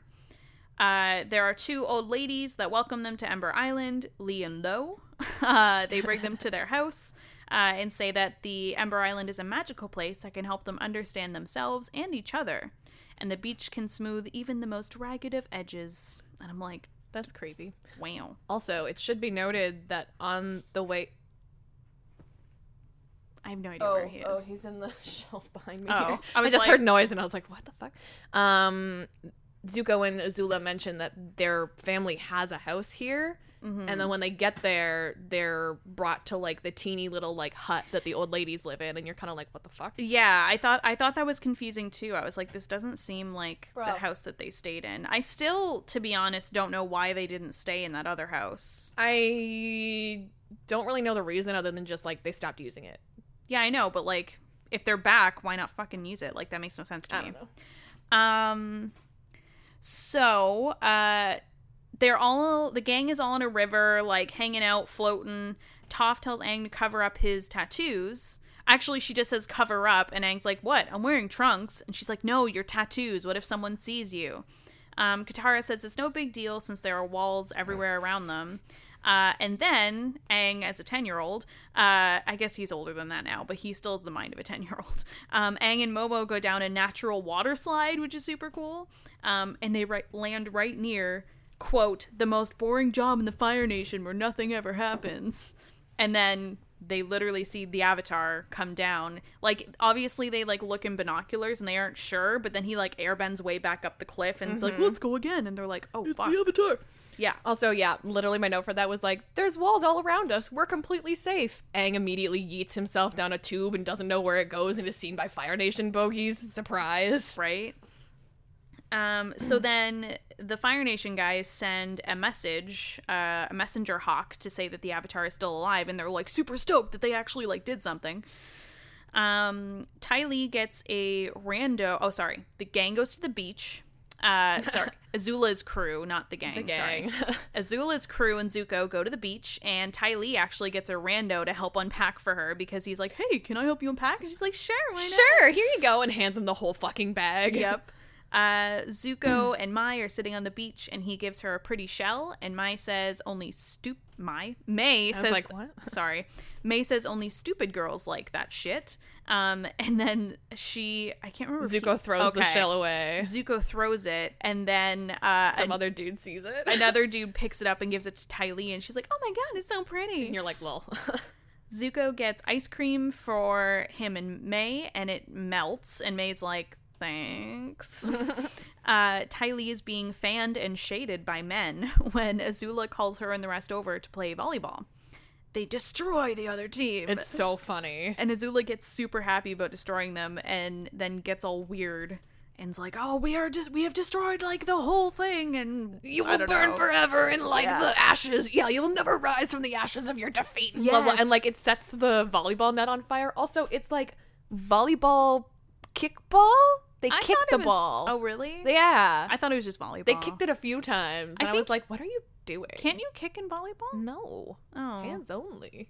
Okay. And literally my brain was like, do they have weird combo sports too? Like they have combo animals and also combo sports? I wouldn't Nothing be surprised. is real in this. Yep. And then after she goes on that huge speech, she's like, well, that was fun. Like, that was fun. I like that. She's such a psychopath. She really is. Two boys were watching Ty Lee and May play, and they were like, oh, damn, they're hot. So they invite them to a party they're having, and Azula's like, what, me and my brother can't come? And he's like, I don't know, like, we just wanted to invite them. And she's like, do you not know who we are? And they're like, no. Well, it's not even just no. The dudes are like, don't you know who we are? We're Chan and Ron Shan. And I literally wrote that down because they were like, we're Chad and like Jim or whatever. And I was like, okay, Chad. Right. And I just love the like, don't you know who we are? Like, boy, you don't know how close you're walking to death here. Right. My God. So Azula gets them all invited to the party, and they're like, whatever, there's going to be super important people there, so, like, don't fuck it up. Yeah. And then later, Zuko asks why she didn't tell them who they were, and Azula was like, I don't know. I love people worshiping us, and they should, because we're amazing. But it was intriguing that they didn't know who we are, so whatever. Where was I? Lee and Lo say that Ember Island gives everyone a clean slate, like waves washing away footsteps on the beach. Thank you. We cut to a scene of a really big hawk intercepting the other messenger hawk, and turns out it was the assassin that Zuko hired who got rid of the message. It's like a creepy, like, buzzard thing. His bird scares me. Yup.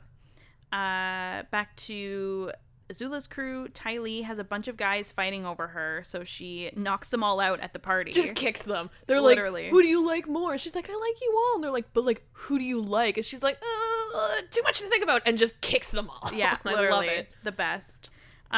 She goes over to Azula and is like, man, all these people fighting over me. And Azula's like, guys don't actually like you. You just make it too easy.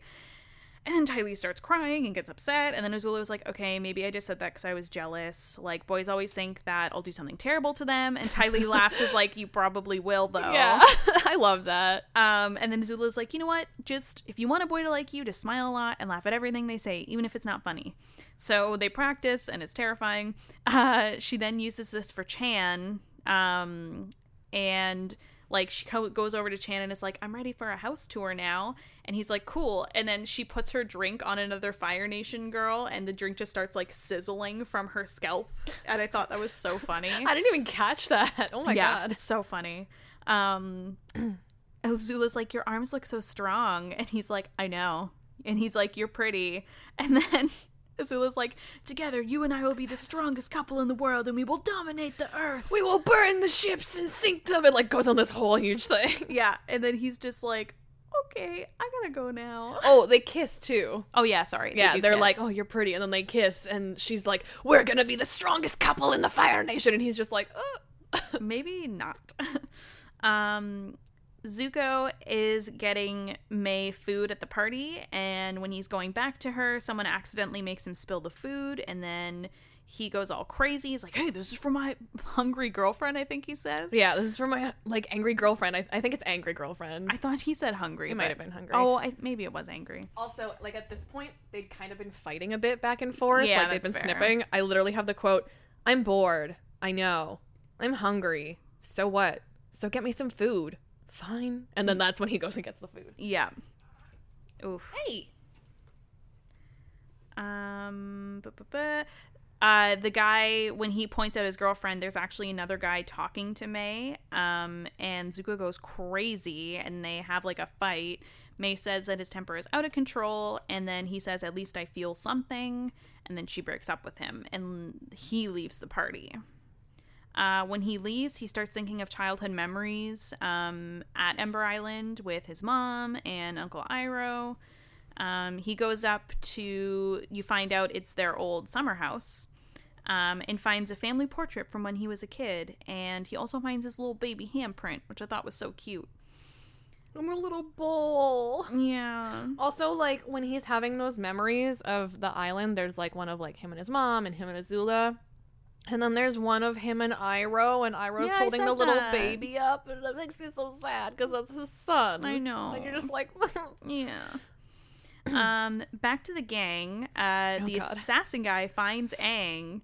The tattoo on his forehead ends up being a crazy laser beam. Also, like, Toph wakes him up, and she's like, you're all gonna think I'm crazy, but it sounds like there's a metal man coming, because, by the way, we haven't mentioned, one of his legs and one of his arms are, like, metal. Yeah. I'm pretty sure I actually didn't notice that the first time. It's why I didn't mention it. They, like, I think they just show, like, his claw or something, so it looks like just, like, a glove, but now they're making it, like, very obvious. And, like, at first you're like, oh, it's just a cover, but, like, when you look at, like, his ankle, like, it's, like, springs and stuff, and you're like, oh, he's made of metal. I'm pretty sure he blasted off the arm on the leg, if I'm not mistaken. So, like, he is actually, like, what did I write? Winter Soldier no one ever wanted. Yes. Literally, when I saw his metal arm, I was like, oh my god, it's like Bucky. What the fuck? The Winter Soldier no one ever wanted. Crazy brain blast boy. Yep. Azula finds Zuko at their old home and asks him to go to the beach. He leaves his little baby handprint on the porch. And then May and Ty Lee are also on the beach, and Zuko says he'll make a fire because they have tons of things to burn, and points up to the old house.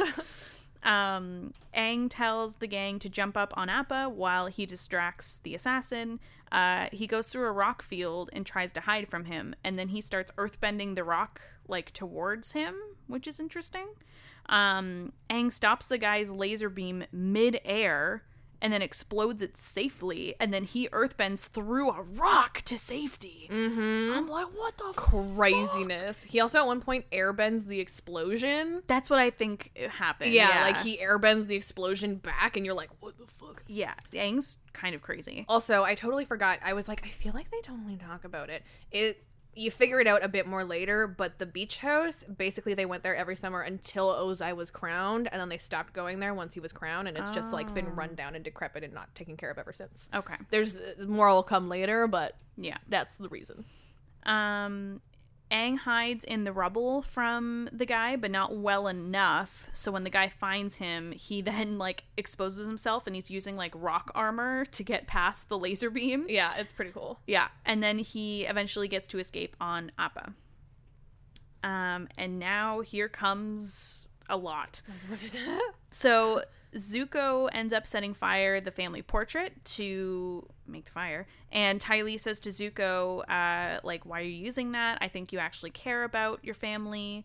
And Zuko calls her a circus freak, and then Azula laughs at that, and then Ty Lee reveals she joined the circus because she was scared of spending the rest of her life as a matched set with her 6 sisters.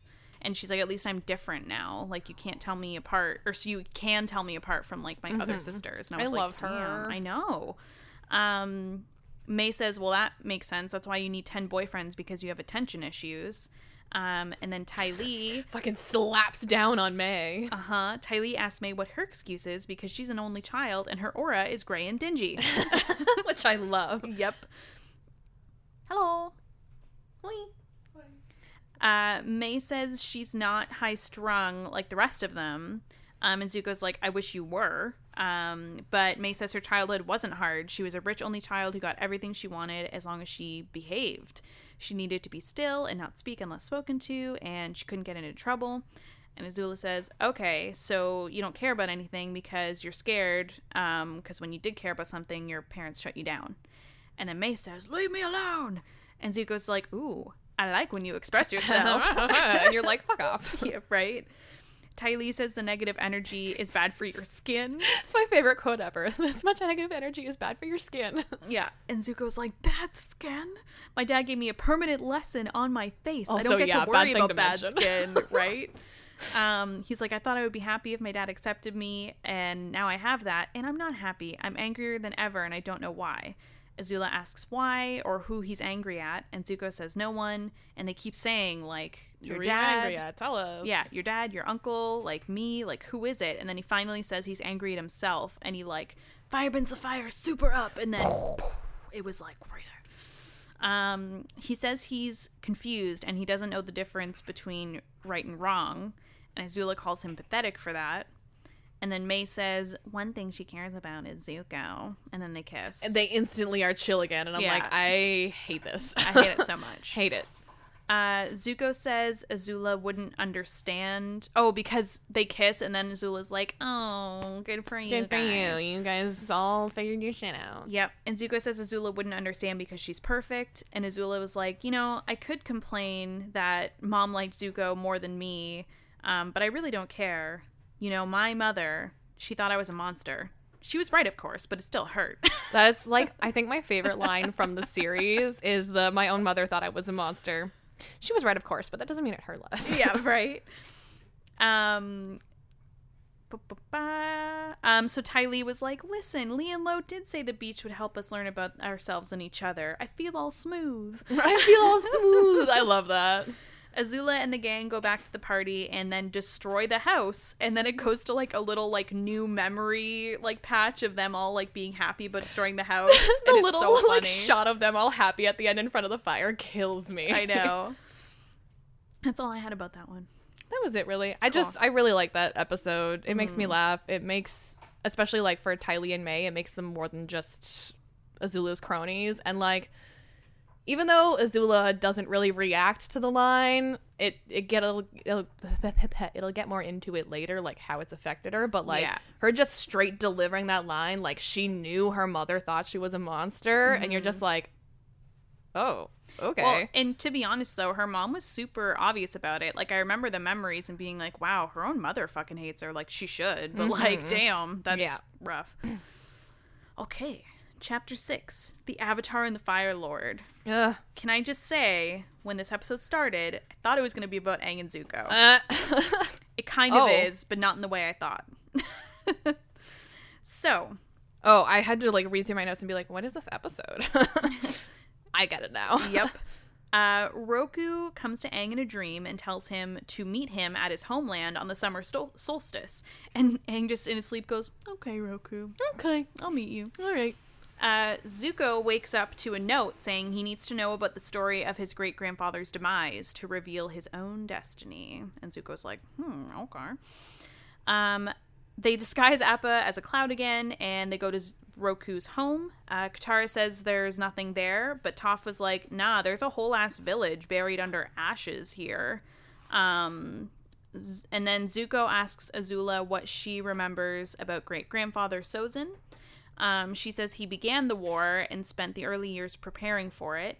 He waited for the comet for the power and used it to launch his full-scale invasion on the world. He died an old and successful man. According to the school, he died old in his bed. Zuko took the note, wondering what it meant, and then he like tossed it on his bedside table, and he's like, I don't get what this means. And then the heat from the candle revealed a secret message that says the Fire Sages keep the secret history in the Dragonbone Catacomb. I want to go to a Dragonbone Catacomb so badly. Why don't those exist? Oh my god. That is the coolest Your shit. reaction to that was so funny. God. Literally, my first note from this episode is the door to get into the catacombs is really fucking cool. Dude. Like the little stair thing. Yeah, it like a secret portal opens up into a spiral staircase, and you're like, bruh. So Zoku sneaks in and finds the final testament of the Fire Lord Sozin. Back to Aang, he goes to the spirit world to meet Roku to visit Roku's past. And in the final testament, Sozin says, as his own life was dimming, he was remembering a brighter time. It's revealed that Sozin was actually best friends with Roku once upon a time. Spirit World Roku says, love is hard when you're young. And Aang says, you don't have to tell me, which I thought was amazing. Spirit Roku brings Aang to a shared party for Roku and Sozin's birthday, because they actually shared a birthday, which I thought was also super cute. So cute. So at the party, all these guards came, and Sozin's like, dude, this is a party. Like, what's going on? My dad isn't here right now. And he's like, we're not here for your dad. Like, we're here to name the next avatar. And they're like, oh, shit. So Roku's named the next avatar at that party. So he has to leave the Fire Nation to train. And Sozin goes to meet Roku, and he's like, why haven't you packed yet? And Sozin's like, I was gonna pack, but then they said I don't need worldly things, which made me laugh. Yeah. Where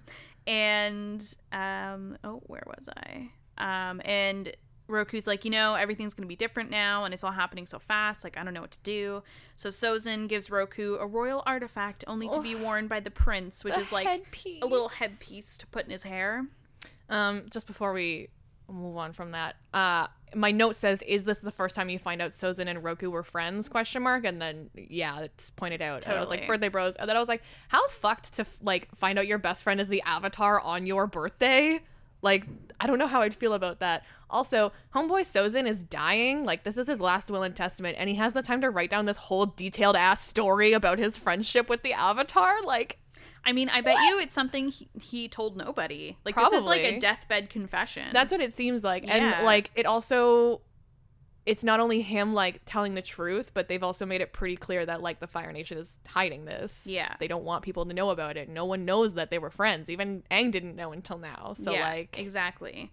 And, like, the other thing, too, is, like, that's a good point to bring up, because I thought Sozin was going to be super pissed when he found out that Roku is the avatar, but he was super supportive. They were so supportive of each other, and, like, the hairpiece kills me. I know. I don't know why, but, like, it just... Ugh. Yep.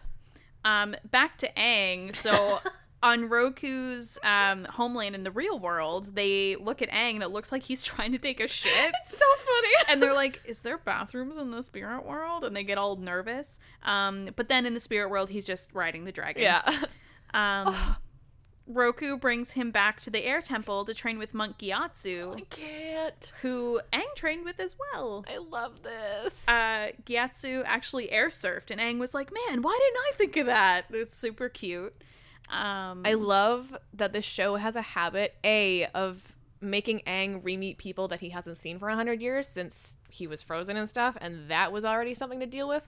But watching Avatar him before he was born be friends with people that he was friends with in his real life is like, what? Yeah, that's so fucking wild. And that's my next note, is that, like, Aang's like, I still can't believe that, like, you knew him too. And Roku's like, some friendships are so strong they can even transcend lifetimes. Yep. I was like, dead. Goodbye. Right? I hate it. I was fucking sobbing at this point. I was like, I love this episode so much. Yep. I start crying later in the episode. Yay! Not yet, but I'm glad we later. both cried.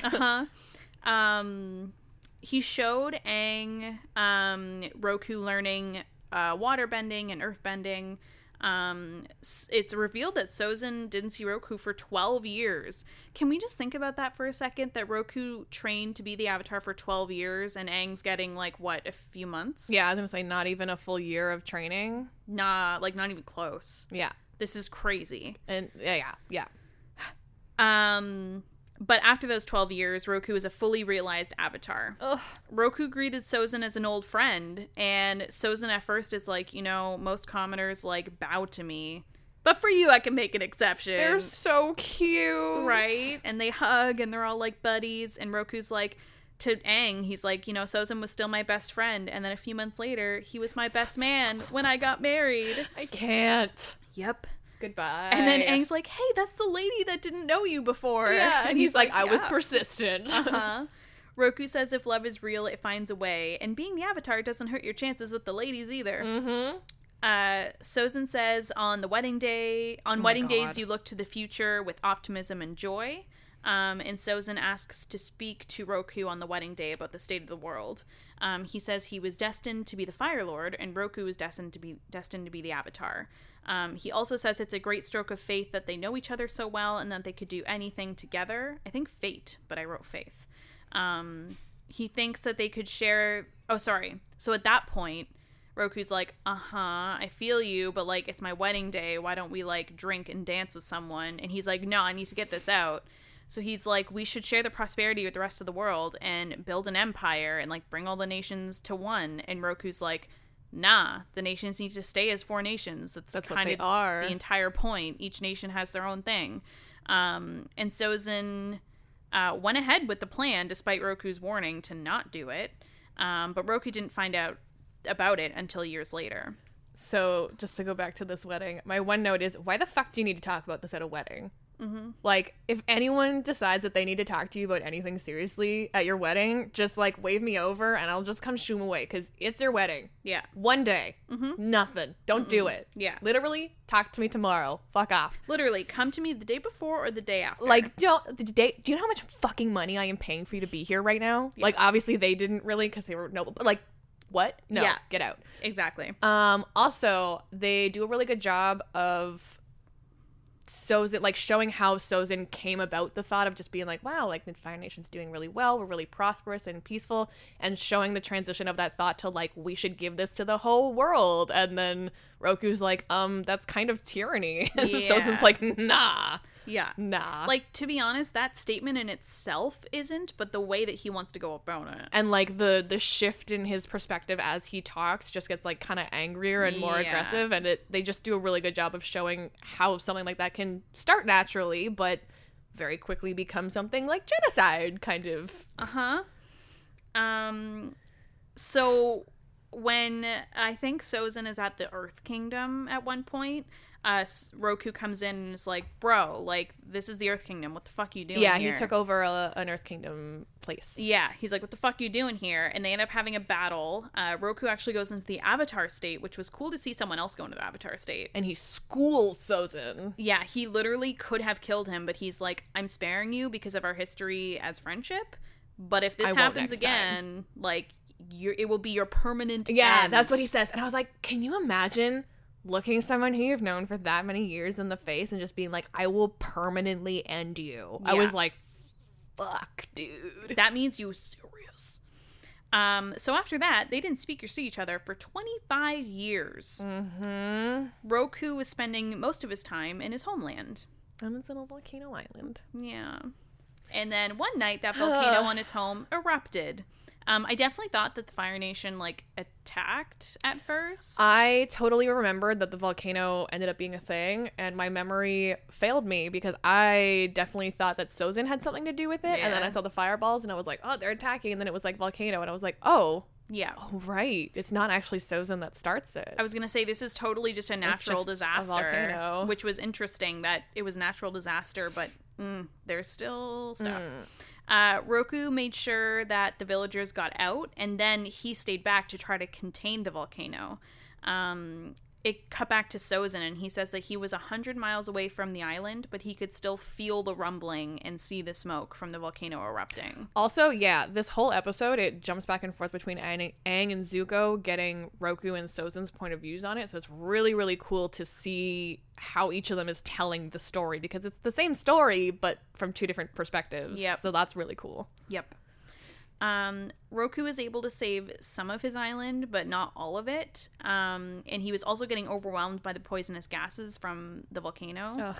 Fang, his dragon, came to save him, but then Roku sent him away. That's when I started crying. I can't handle animals coming to an owner and the owner telling them to go away. My god, like the Appa thing. Bro, I can't do that. I cried in Air Bud.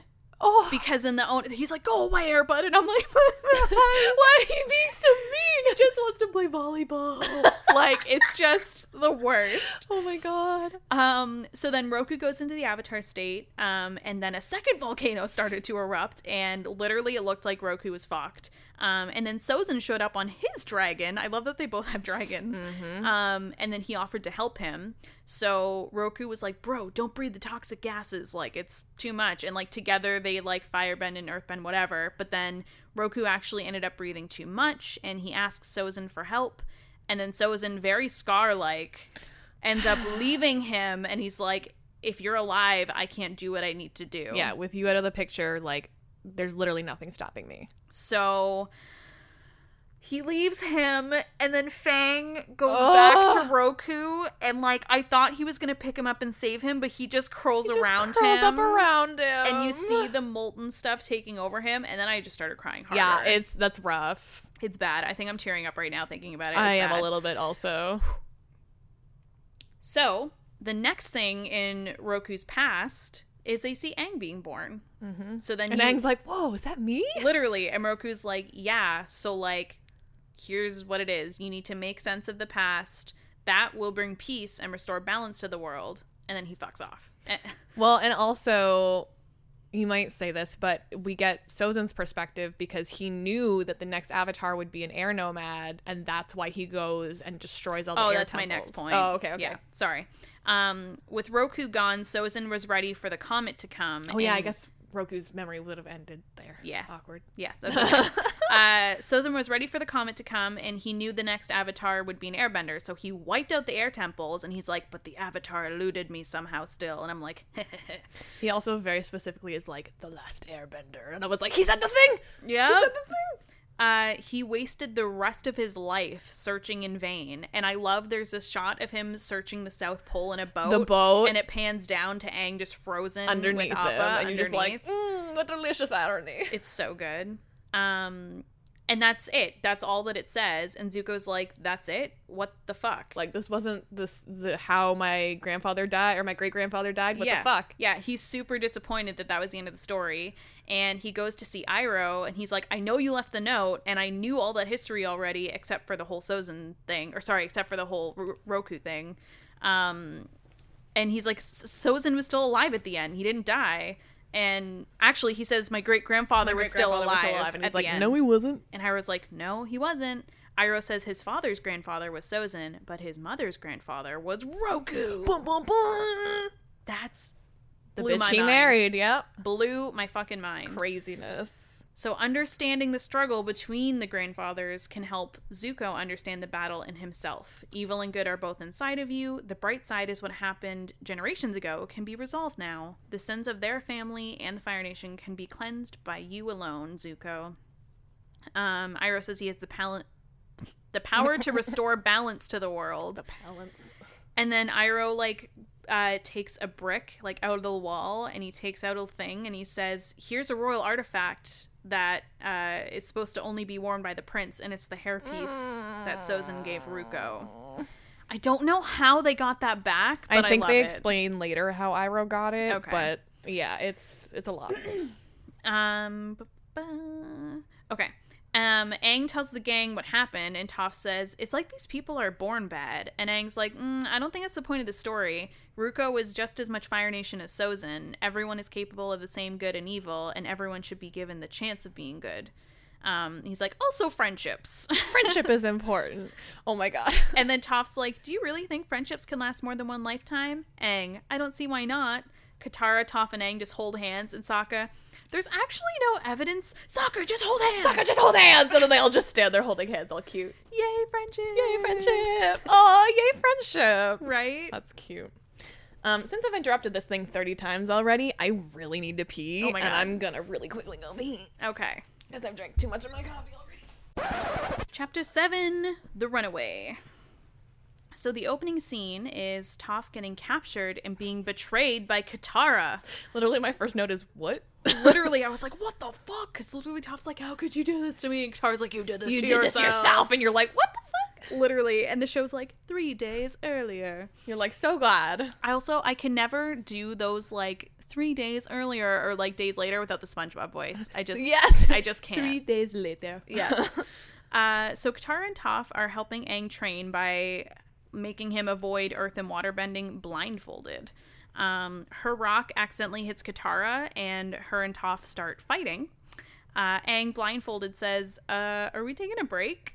And Sokka comes up behind and yells, sneak attack!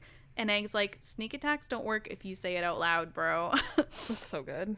And then Sokka's like, I've been thinking of getting a messenger hawk so I don't have to talk to anyone. Toph, I like the idea of not talking to you. LOL. Yep. Because, so they end up going to the town, because Toph is like, we'll let Katara clean all this up and let's go to town or whatever. Yeah, LOL. So they think on what to use their last silver piece on, and Toph is like, why don't we get more money by betting it on finding that bean from that dude? So I love her so much. She tricks the guy into thinking she really, I was like, she really can't see is what I typed. And I was like, she can't see, but like she can feel. I was going to say, but she can like technically see. Toph hears the bean being tossed around under the cups and like feels it. And Toph, so she finds the bean and he's like, whoa, like that's super lucky. Like go for you. And he's like, how about like, making it more interesting. I was gonna say, like, let's barter that guy's sword for 20 silver pieces. 20 silver, yeah. Which, like, Sokka's meteor sword. Right? And Toph's like, I'll do it for 40, and just swipes the sword immediately. Just grabs the sword and gives it. Yep. Sokka's like, what? Literally, Sokka's like, fuck. But when he's tipping the bean through his sleeve, she pulls it back out. She earthbends the bean under the cup, like that he didn't think it was under. So she's like, that one. And he's like, sorry, bitch. And then he's like, oh, shit, it is. Shit. Yep. So when they get back, Katara's like, oh, so Toph cheated. And Toph says, I only cheated a cheater. And Katara says that they shouldn't make it a habit. And Toph says that Katara just doesn't like fun. Aang makes an Avatar promise to not make it a habit. And then they show a really cute montage of them absolutely making it a habit over the next couple days. LOL. And like progressively getting like crazier and crazier. Like it starts pretty chill, but then like it just gets fucking wild. Yep. Also, there's a very quick part where she sits down, Toph sits down and she kicks her feet out, and I totally forgot that she had ripped the soles out of her shoes when they first got to the Fire Nation. If you look at her feet at any point, the tops of her feet have shoes on, but when they first got the shoes, she kicked the soles out, so you can see her little feet when she sits, and I was like, oh my god, I forgot she had no soles in her shoes. I totally forgot about that. Yep, I forgot about it, and then that happened, and I was like, oh. Yep. Katara said if they keep doing them, the scams, that something bad will definitely happen. And Toph says Katara doesn't want to realize how good they have it, making easy money and not having parents tell them what to do. Katara says so you're acting this way because your parents were controlling and you ran away and now you act like they don't exist. You act like you hate them, but you actually feel guilty and miss them and you don't want to deal with it. Toph says she actually ran away to help Aang, and Katara says, whatever. No matter, it just brings too much attention and we just gotta stop it. Mm-hmm. She was like, there's already a third-eyed freak. Sokka names him Sparky Sparky Boom Man. And there's already a third-eyed freak after them. And Sokka says Sparky Sparky Boom Man. Toph says she'll stop when she wants to and not when Katara tells her to. So Sokka goes off to town and buys Messenger Hawk. And on his way back sees a wanted poster for Toph, and it's nicknamed the Runaway. Sokka agrees with Katara that it brings too much attention, and he shows it to Toph, and it's so funny because he like ruffles out the paper and he's like, look at this, or do you know what this is? Yeah, and she's like, something written on a piece of paper, I assume there's something on the paper, but I can't see it. Yeah. He's like, oh, it's a wanted poster for you. And Toph gets like super jacked and she's like, oh my god, I have a wanted poster? What does the picture look like? Like, is it any good? And Sokka like holds it up and he's like, yeah, actually, it's pretty good. But that's not the point. Toph says not to worry about it, and you can spend all the money that she's gotten on the invasion plan, and we can just keep this poster between me and you, right? And Sokka's buys off Sokka. Sokka's like, okay. Yeah, Sokka's like, cool. I do like big, expensive maps or whatever it is. Yeah. I think it was encyclopedia. Which is weird. I know. It's very weird. It's a word that means map, but it's close to encyclopedia. And Atlas. Thank you. Atlas. I like expensive atlases. Yes. So Sokka goes to tell Aang and Katara that they can send messages all over now, even to Gran. And then Aang asks how it works. And Sokka goes, I never thought of that. Hockey, go send this to the South Pole. And Hawk's like, I don't know. Yeah. Yep. And then Momo attacks Hockey. And they're just like running around like Sokka's head. Yep. Later you find out that Katara found the poster in Toph's stuff, and she unrolls it and goes, "What is this?" And Toph's like, "Bro, I'm blind. What is with you people? I don't fucking know." Can't see it. Yep. And Katara's like, "Oh my god, it's the fucking wanted poster." And then Toph's like, "Oh, you went through my stuff? Fuck you. You gotta stop acting like everyone's mom." And then Katara and Toph both walk away from each other, and Sokka decides to send Katara a note from Toph. He's like, here's how we'll solve this. Yeah. He's like, I'm gonna send Katara a note from Toph apologizing. And Aang's with like, the hawk. Yeah. And Aang's like, dude, you're a genius. You blow me away.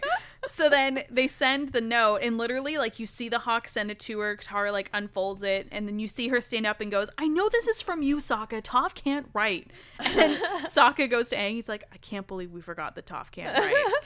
And then Aang's like, well, we can do it the other way. And Sokka's like, I think we got it. Pretty sure we'll run into, like, a similar issue. Because Toph can't fucking read. So funny. So Sokka actually brings Toph out to a cliff, and he knows that Katara's, like, chilling underneath it in the water. So Sokka, like, goes to Toph, and he's like, I know that she can be a lot, but, like, because I think she's like, I know you're gonna tell me that, like, Katara's, like, not, like, stupid and awesome and whatever. He's like, oh no, she's all that. Yeah. Oh yeah, she's crazy. But he's like, when my mom died, like, she really helped fill the void that my mom left. Like, I can't remember what my mom looked like, and when I think back to my mom, all I can see is Katara, because he was the one that took care of me. That breaks my heart so much every time. Yeah. Because he's just like, yeah, she's motherly. Like, she had to do that. And, like, just him admitting, like, it's been so long, I don't even think I can see her face anymore. So, like, I see Katara when I think of mom. And I was like, oh. Literally. And Katara's just silently crying under the cliff. Me too, girl. Me too. Yup. Damn. Toph goes, yeah, she is compassionate and kind and actually cares about me, which is better than my own mom, not the me that she wants me to be. And then she goes, don't tell Katara I said that. Like, blah, blah, blah. So Katara goes over and says, hey, Toph. And Toph's like, listen, don't apologize. I was the one being stupid. I'll stop doing scams. My bad. And then Katara's like, actually, I just want to pull a scam. Just me and you. Let's go. Girl scam. And literally behind Katara, Aang and Sokka just, like, faint. They're like, they're like, what? I can't do this anymore. So she was like, this is our last scam. So then it goes back to when Toph gets turned in, and they're like, you did this to yourself. So the whole plan was she could just earthbend herself out of the jail, and then they could get the money reward for turning her in. But the cell that she gets put in is actually wooden. Which is sus immediately. Yep, she can't earthbend. Katara, the guy goes, oh, thank you so much for helping us catch the runaway. And Katara's like, oh, that's just a reward in and of itself. Good work is its own reward. Yeah. But, like, also I'd like the reward. But also, actual reward. I want the actual one. He's like, oh, yeah, just come this way. So it's actually revealed that they got scammed on this one because they're like, this is who you want. And Sparky Boom Man came and is like, there you are. So Sokka and Aang are, like, waiting for Toph and Katara to come back, and they're like, man, they're taking a long time. We should probably go to town to check on them. And I'm super glad they did. But they're like, Appa, you're in charge. You two behave. Oh my god. So then Momo and Haki start fighting again. Immediately. And Appa growls. Like, just roars at them, and they're both like, whoa. Yeah. I love it so Appa much. takes no shit as a babysitter. Yep. So Katara and Toph are, like, in the little wooden cell, and they realize that they were actually just the bait to bring Aang out so they could get the Avatar. And they talk out their issues, and Toph admits that she really does feel guilty and misses her parents, and then, like, they kind of cry it out, and it's super cute. Sparky Boom Man came for Aang and Sokka in the square, and Aang saves Sokka from getting pwned. Like, yeah, like, fired. Just suddenly, and it's cool because he does a flip and, like, grabs him from the top as he flips, and then just, like, pulls him with the momentum, and you're like, whoa. I know, it's super cool. Katara uses her sweat to waterbend and slice the wood prison open. I cannot with this when they're just like, oh god, like, if there was some water, and, like, in my brain I was like, how dry is that wood? Like, right? How is it wood treated? I don't know. I feel like there's probably moisture in it. And then she starts sweating, and fucking Toph's like, what are you doing? And she's like, I'm making my own water. And my note is, I'm making my own water. Gross, but I'm here for it. Yeah. Real nasty. And then Toph's like, you're a genius. You're a stinky, sweaty genius. I love that. Yep.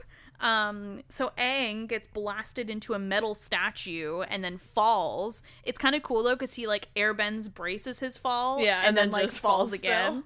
And then right when Sparky Boom Man comes for Aang, Katara freezes his head. This is such a cool shot because the ice just comes at him from the back of his head, and all of a sudden it's just like, whoop, whoop. Literally, he's like, what the fuck?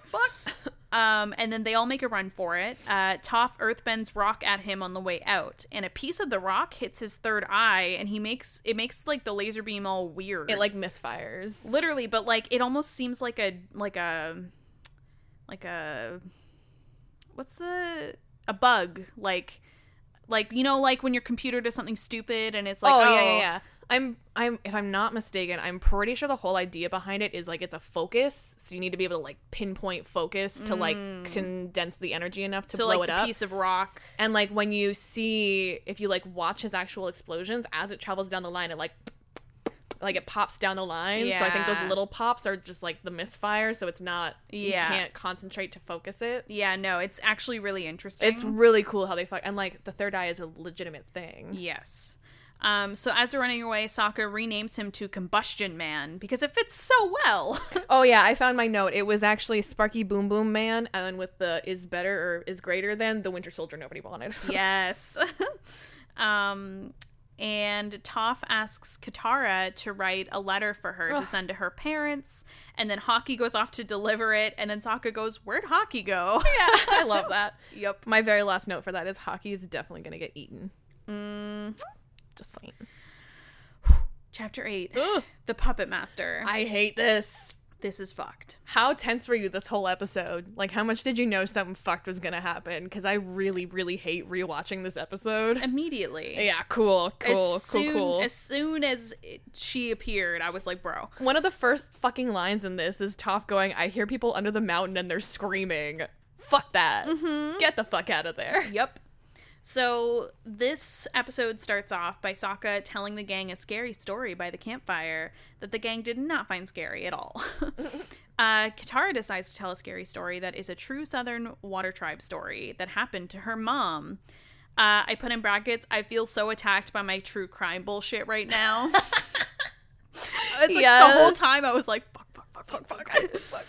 So the story is a snowstorm buried their village for weeks, and then a month after the storm, her mom realized that she hadn't seen her friend Nini since the storm happened. Her family also wasn't at their house, but there was a fire there that was flickering. The men went off to look for the family, and Katara's mom stayed in the house by the fire. When she was alone, she heard a voice, "It's so cold and I can't get warm." The mom turned and saw Nini by the fire, and she looked all like blue, like basically frostbitten, and like super creepy. So the mom ran out for help, and then by the time she got back with help, Nini was gone. No one knows where she went, and the house stays empty to this day, but people still see smoke coming out of the house as if little Nini is trying to get warm. Oh my god. I honestly totally blanked on the story because I was just so distracted by what episode it already was, and I was like, yeah, wow, that's a fucked up story. Right? And honestly, this whole time, I thought that lady was going to be Nini, and I was like, man. Oh my god, that'd be awful. Right? Fuck that. Well, she ends up being Water Tribe too, so like that's weird. Right. Ugh. Anyway. At that moment, Toph hears people under the mountain screaming, and then she's like, "Oh, it stopped." And then at that moment, an old woman comes out of nowhere and scares the gang, and she was like, "Oh, sorry to scare you. My name is Hama, and I don't think you should be out in the forest alone. I have an inn. You guys should stay here and get spiced tea and warm beds." And the kids are like, "Yep, let's do that. Let's do that now." So I forgot what it's called. The Puppeteer, I think is the Puppet episode Master. name. Yeah, and I was like, oh, okay, weird. I don't remember anything about puppets because I don't know.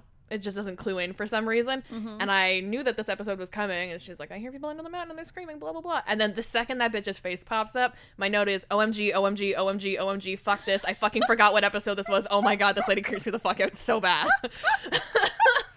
Literally just me like, ugh. Oh my god. I hate this bitch. Yep, she's the worst.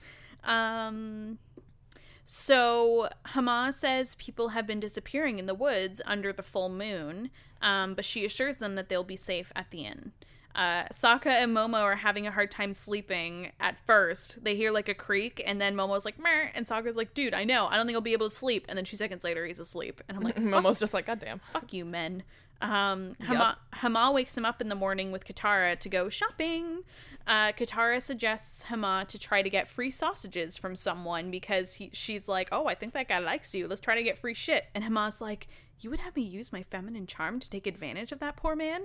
You and I will get along swimmingly. Yeah, I love them. I hate how well they build this relationship with her and Katara. I hate it so much. And at this point, I was like, maybe that's Nini. Because, like, I loved that thing, but I can't even remember what my reaction was to this episode the first time. I'm pretty sure I was just, like, generally creeped out. I was like, this is weird. But, like, there's a couple episodes kind of like that in Avatar. So I was just like, okay, whatever. And then I got to the end and I was like, Jesus, fuck. But now rewatching the episode, I'm like, I hate this. Yep. I hate this. Mm-hmm.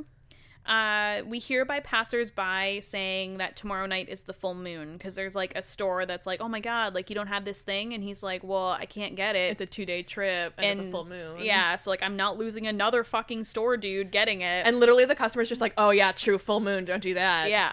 So Sokka says it's spirit world shenanigans, and Aang thinks they can figure out what the people did to the environment to make them mad. Which I love because it is very much a common thing that this village has done something to anger the spirits of the environment, and that's their solution. They're like, okay, cool. Yep. Hama sends the kids back to the inn with the food, and then before they leave, Sokka says she has... Sokka's like, hey, Hama, you have a mysterious town. And she says, mysterious town for mysterious children. And Sokka's like, it's suspicious. Sokka is struck by that. Yeah, so Sokka's like, she's fucking sketchy. And Katara's like, no, she actually reminds me of Gran. And Sokka's like, nuh-uh. She reminds me of Nini. Literally, he's like, nah, I'm gonna go start snooping. And they're all like, bro, she's gonna come back. And he just keeps snooping. He finds a closet with puppets, which are super creepy. And then a locked door with just a chest sitting inside of it. Sokka breaks in, but the chest is locked. And then Toph earthbends a key. Which is dope. And then before they open it, Hama tells them she'll show them what's inside. It's a family heirloom comb from the Southern Water Tribe. Sokka apologizes for sneaking around, and Hama accepts the apology, and then they start cooking a Water Tribe feast, which is like sort of Water Tribe, but not. Aang tries to feed Appa, but he refused it, which I just thought was funny. I think it was he brings out a cabbage, and first of all, he brings out one cabbage and offers it and like puts it on the ground, and him and Momo are there, and Appa eats it and closes his mouth, and then Momo comes over and he's like he just chirps at him, and Momo's like, or Appa's like, and like lets the cabbage go, and then Momo takes the whole cabbage and runs off with it. It's like a 2-second little clip, but I just remember it because I was like, you're really gonna give Appa one cabbage? Like it's this teeny tiny little thing in his huge mouth, and then Momo just runs off with it, and I was like, wow, you fucking suck, Momo. I love you. That's amazing. I'm glad that you caught that, because I was like, I don't know why we're seeing him refuse a cabbage. It's just like a quick little, like, I don't even know what their intention was in doing it, but it just made me laugh. So Hama waterbends the soup into the bowls at dinner, and Katara's like, bro, I've never met another waterbender from our tribe before. That's super cool. Also, like, I don't know, again, this is back to, like, you being creeped out by the episode. There's so many times in the episode where the music itself crescendos in weird ways to, like, even someone like me knowing what happens in the fucking episode, it just kept happening, and I kept being like, oh, something's gonna happen, and then she just, like, she bent the soup, and, like, my brain was like, oh, they're gonna get trapped by the soup, and then she just puts the soup in the bowls, and you're like, I hate this. This is my least favorite kind of horror. Hama explains to Katara that the Fire Nation wiped all of the waterbenders out, and she ended up being the last one at the tribe. She says she was stolen from her home, and they raided many times and captured more and more waterbenders each time until she was the only one left. They eventually captured her and put them in terrible prisons, but she managed to escape. Sokka wanted to know more, but she said it's too painful to talk about, and Katara says she understands because they lost her mom in a raid, and that Hama is actually a hero to her. Hama wants to teach Katara Southern Water Tribe traditions with bending, and Katara's like, bro, to learn about my culture and water bending? Fuck yeah. So Hama starts teaching her that she can actually pull water from thin air if she can keep an open mind, and I was like, dang, that's fucking sick. And, like, kind of comes back to what we were talking about in like the first season. We were like, there's moisture in clouds, there's moisture here, like there's water everywhere. Literally. Where there is life, there is water. Like that's the whole thing. Exactly. But it's kind of like that. Yep. Aang and the rest of the gang try to investigate the land, but Aang can't find anything that they've tampered with.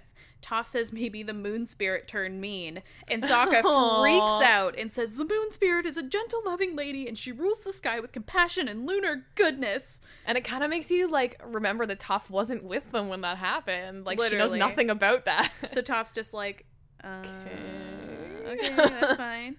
Aang asked some random about the spirit who steals people, and there was a man called Old Man Ding who had seen the spirit and lived to tell the tale. So they ended up going to find him. Hama brought Katara to a fire lily field, and so pretty. I know, and taught her that there is tons of water in the lilies, as in all living beings. Where there is life, there is water. But when she takes the water from them, they die. And Katara's like, man, that sucks about the flowers. And Hama says, you know, they're just flowers, and you need to be resourceful in strange lands. Like, this could save your life eventually. She tells her tonight she will teach her the ultimate technique of waterbending that can only be done during the full moon. Ugh. I'm like, dude, that's such a giveaway. That's but so whatever. sketchy. Yep. When the bending is at its peak, like water bending. And Katara asks, she's like, isn't that dangerous? Because, like, all the people disappearing? And Ama's like, bro, we're 2 waterbenders. We'll be fine. Literally, she's like, 2 master waterbenders beneath a full moon. I don't think we have anything to worry about. And then afterwards I wrote, accept each other, you crazy bitch! Yup. So the gang finds Old Man Ding, and he says he didn't see the spirit, but he felt like he was possessed. It wanted him to walk toward the mountain, and he tried to fight it, but he couldn't control his own limbs. He looked up at the moon, thinking it was his last look at the moon, but then the sun started to rise, and he could control his own limbs again.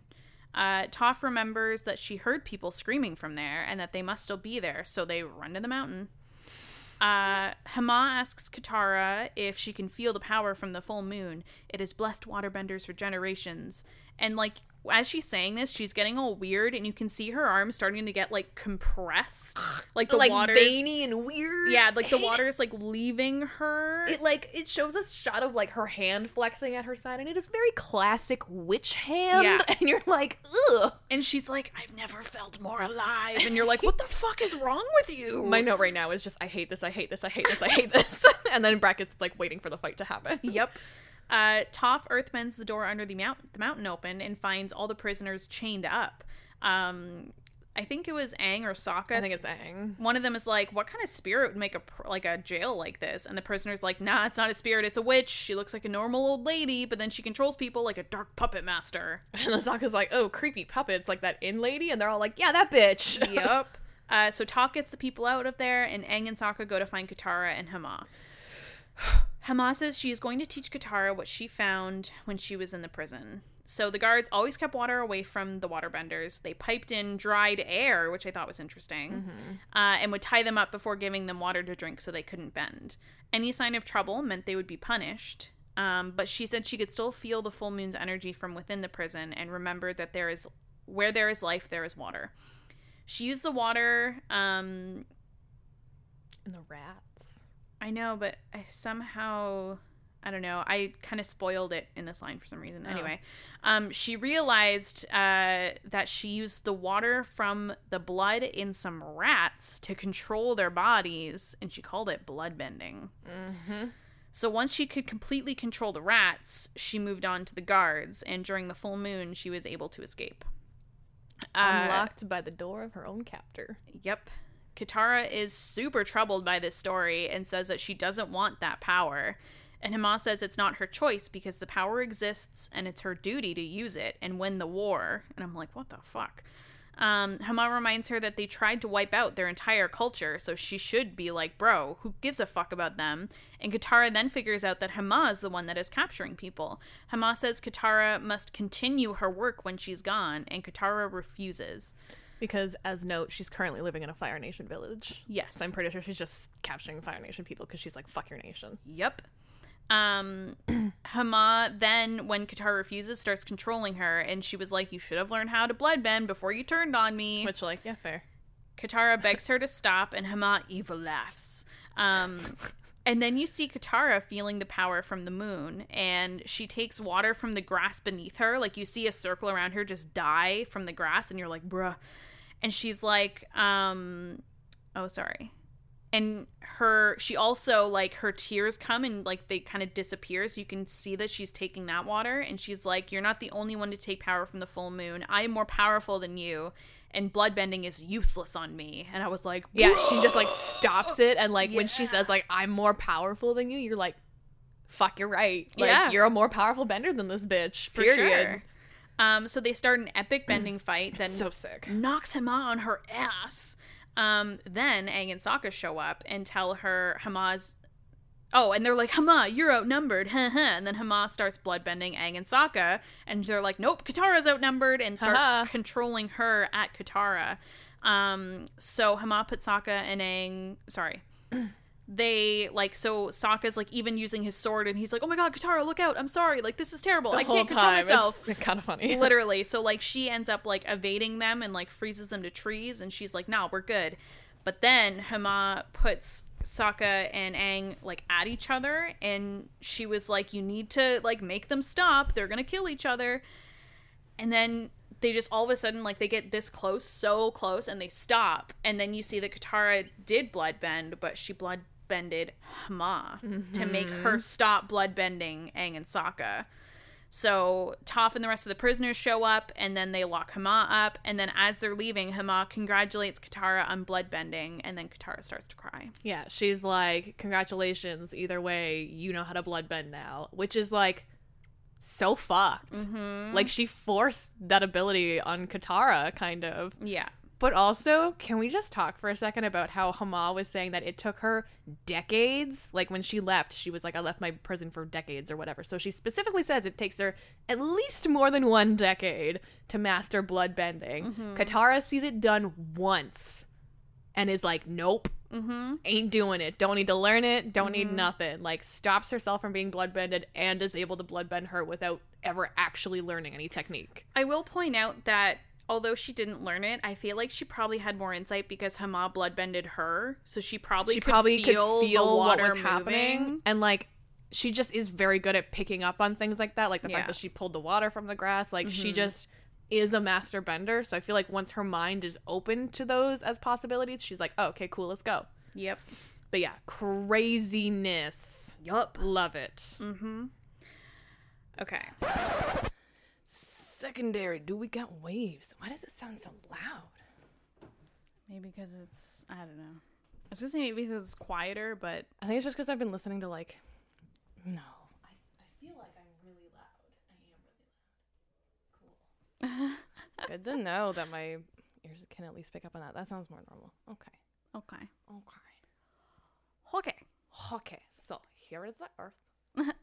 Chapter 9. Nightmares and daydreams. This summary is gonna be a little fucked. Oh man. But here we go. Such a rough episode. Yeah. I'm actually kind of glad we're ending on this note and not the last episode, because last episode was a lot. Yeah. So, Sokka and his dad found a spot before they all separated for a rendezvous point for the invasion force. It's like a cool little island with like a little like... There's a bay, but it's surrounded by cliffs. Yeah, so it's like actually real nice. Katara says that they are there 4 days ahead of schedule, which makes Aang freak out. And Sokka says, whatever, it's 4 days from now, and goes right to sleep. Yeah, he's just like, bye. Yeah. Katara tells Aang to rest, and this is where the nightmares begin. Before we get into the nightmares, my first note for this episode is, oh my god, are those koala sheep? Because Christ almighty, they're so cute.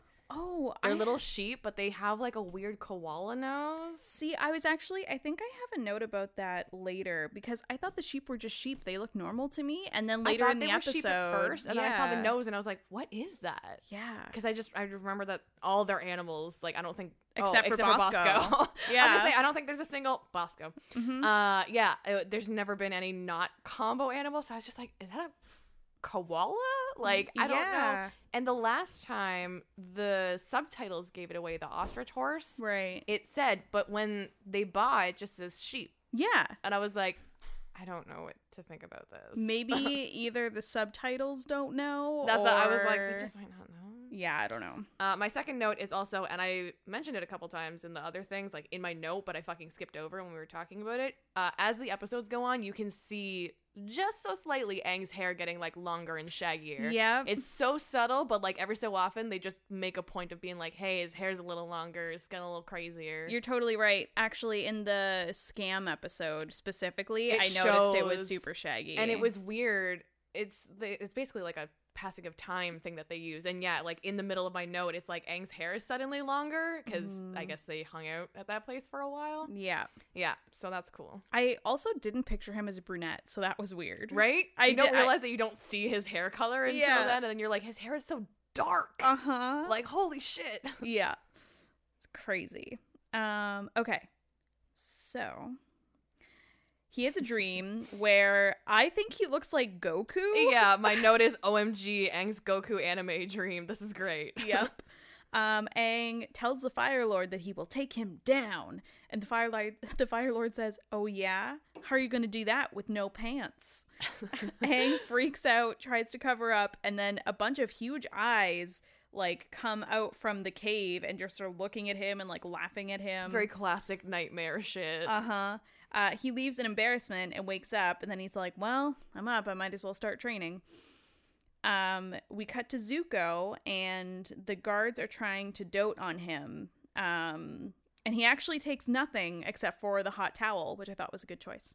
They were like, hey, Zuko, do you want this? Do you want that? And he's like, nah. And then they're like, hot towel? And he like looks at it, and he's like, yeah, I'm gonna take that hot towel. And I don't know if it's meant to be this way, but it reminded me of this thing that just recently happened in Downton Abbey. Someone comes to the Abbey and like they're not from that hoity-toity thing, so like he gets a butler who like he dresses him and helps him with his cufflinks and stuff. And at first he's really like, I don't need a man to dress me, blah blah blah. Mm-hmm. And at one point he's just like the butler's like, it's my job, like it's what I want to do. And the guy's just like, seems like a silly job for a grown man. And like the dude's just like dead, because like that's a really honorable job to have for someone in that time. And like he kind of realizes like, oh fuck, like I hurt this guy's feelings.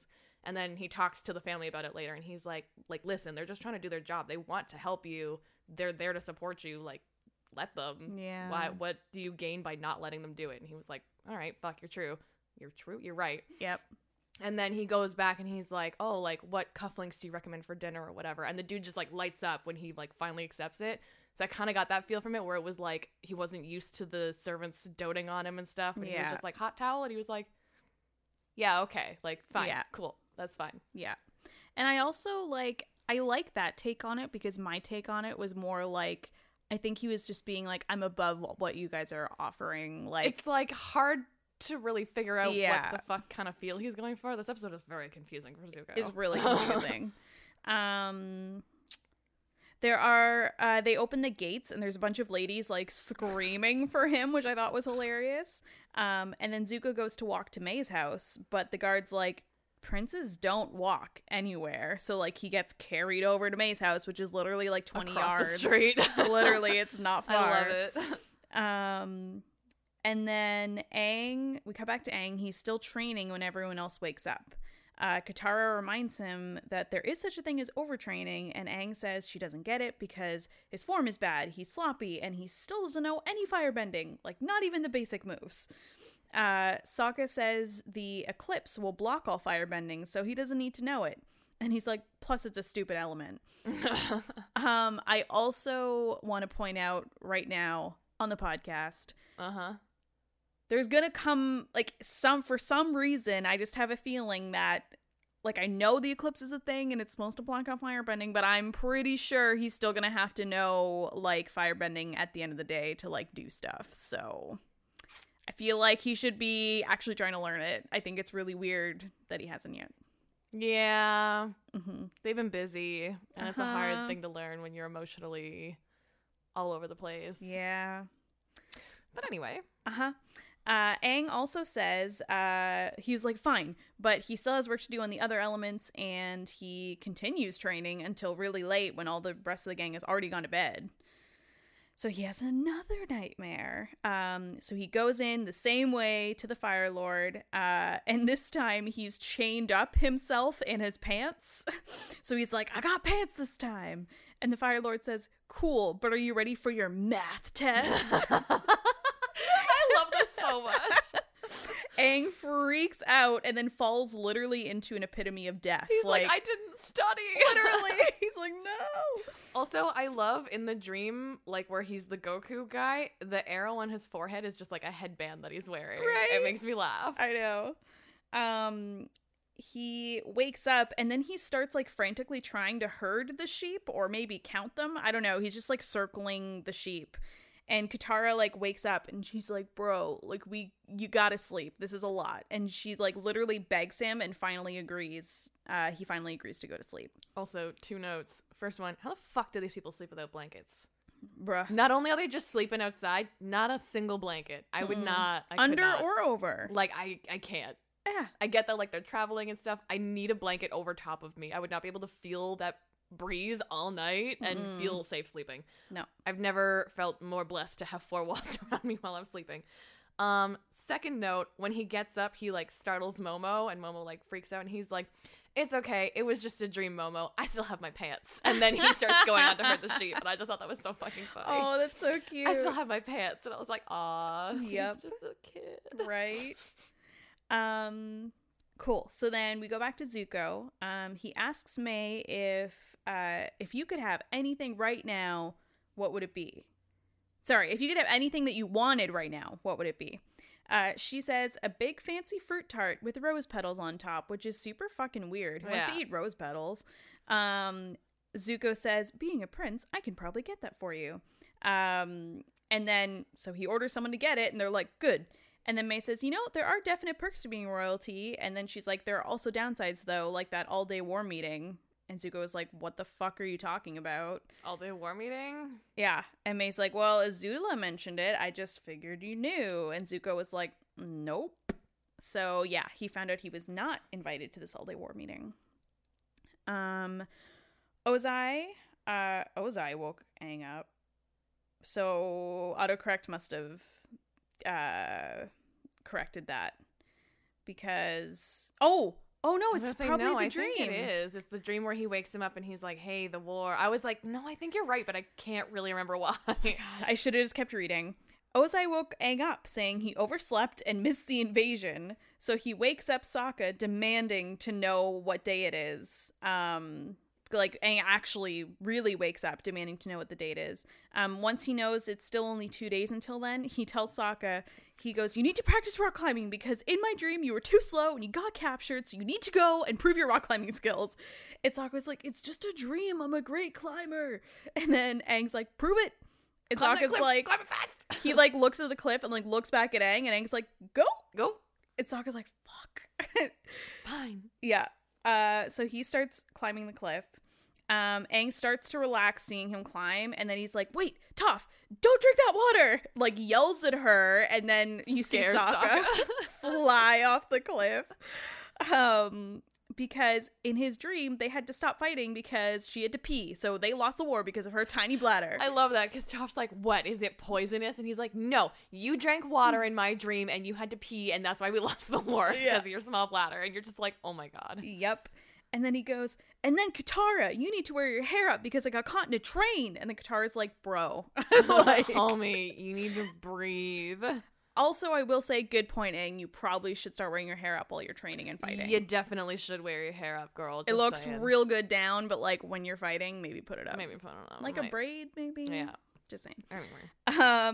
Katara tells him that he's unraveling and he needs to chill. Sokka falls from the cliff again. Aang says that every time he thinks about how stressed he is, it just gets worse and he turns into like this big snowball of stress. My note there is just Aang is the epitome of anxiety. Yup.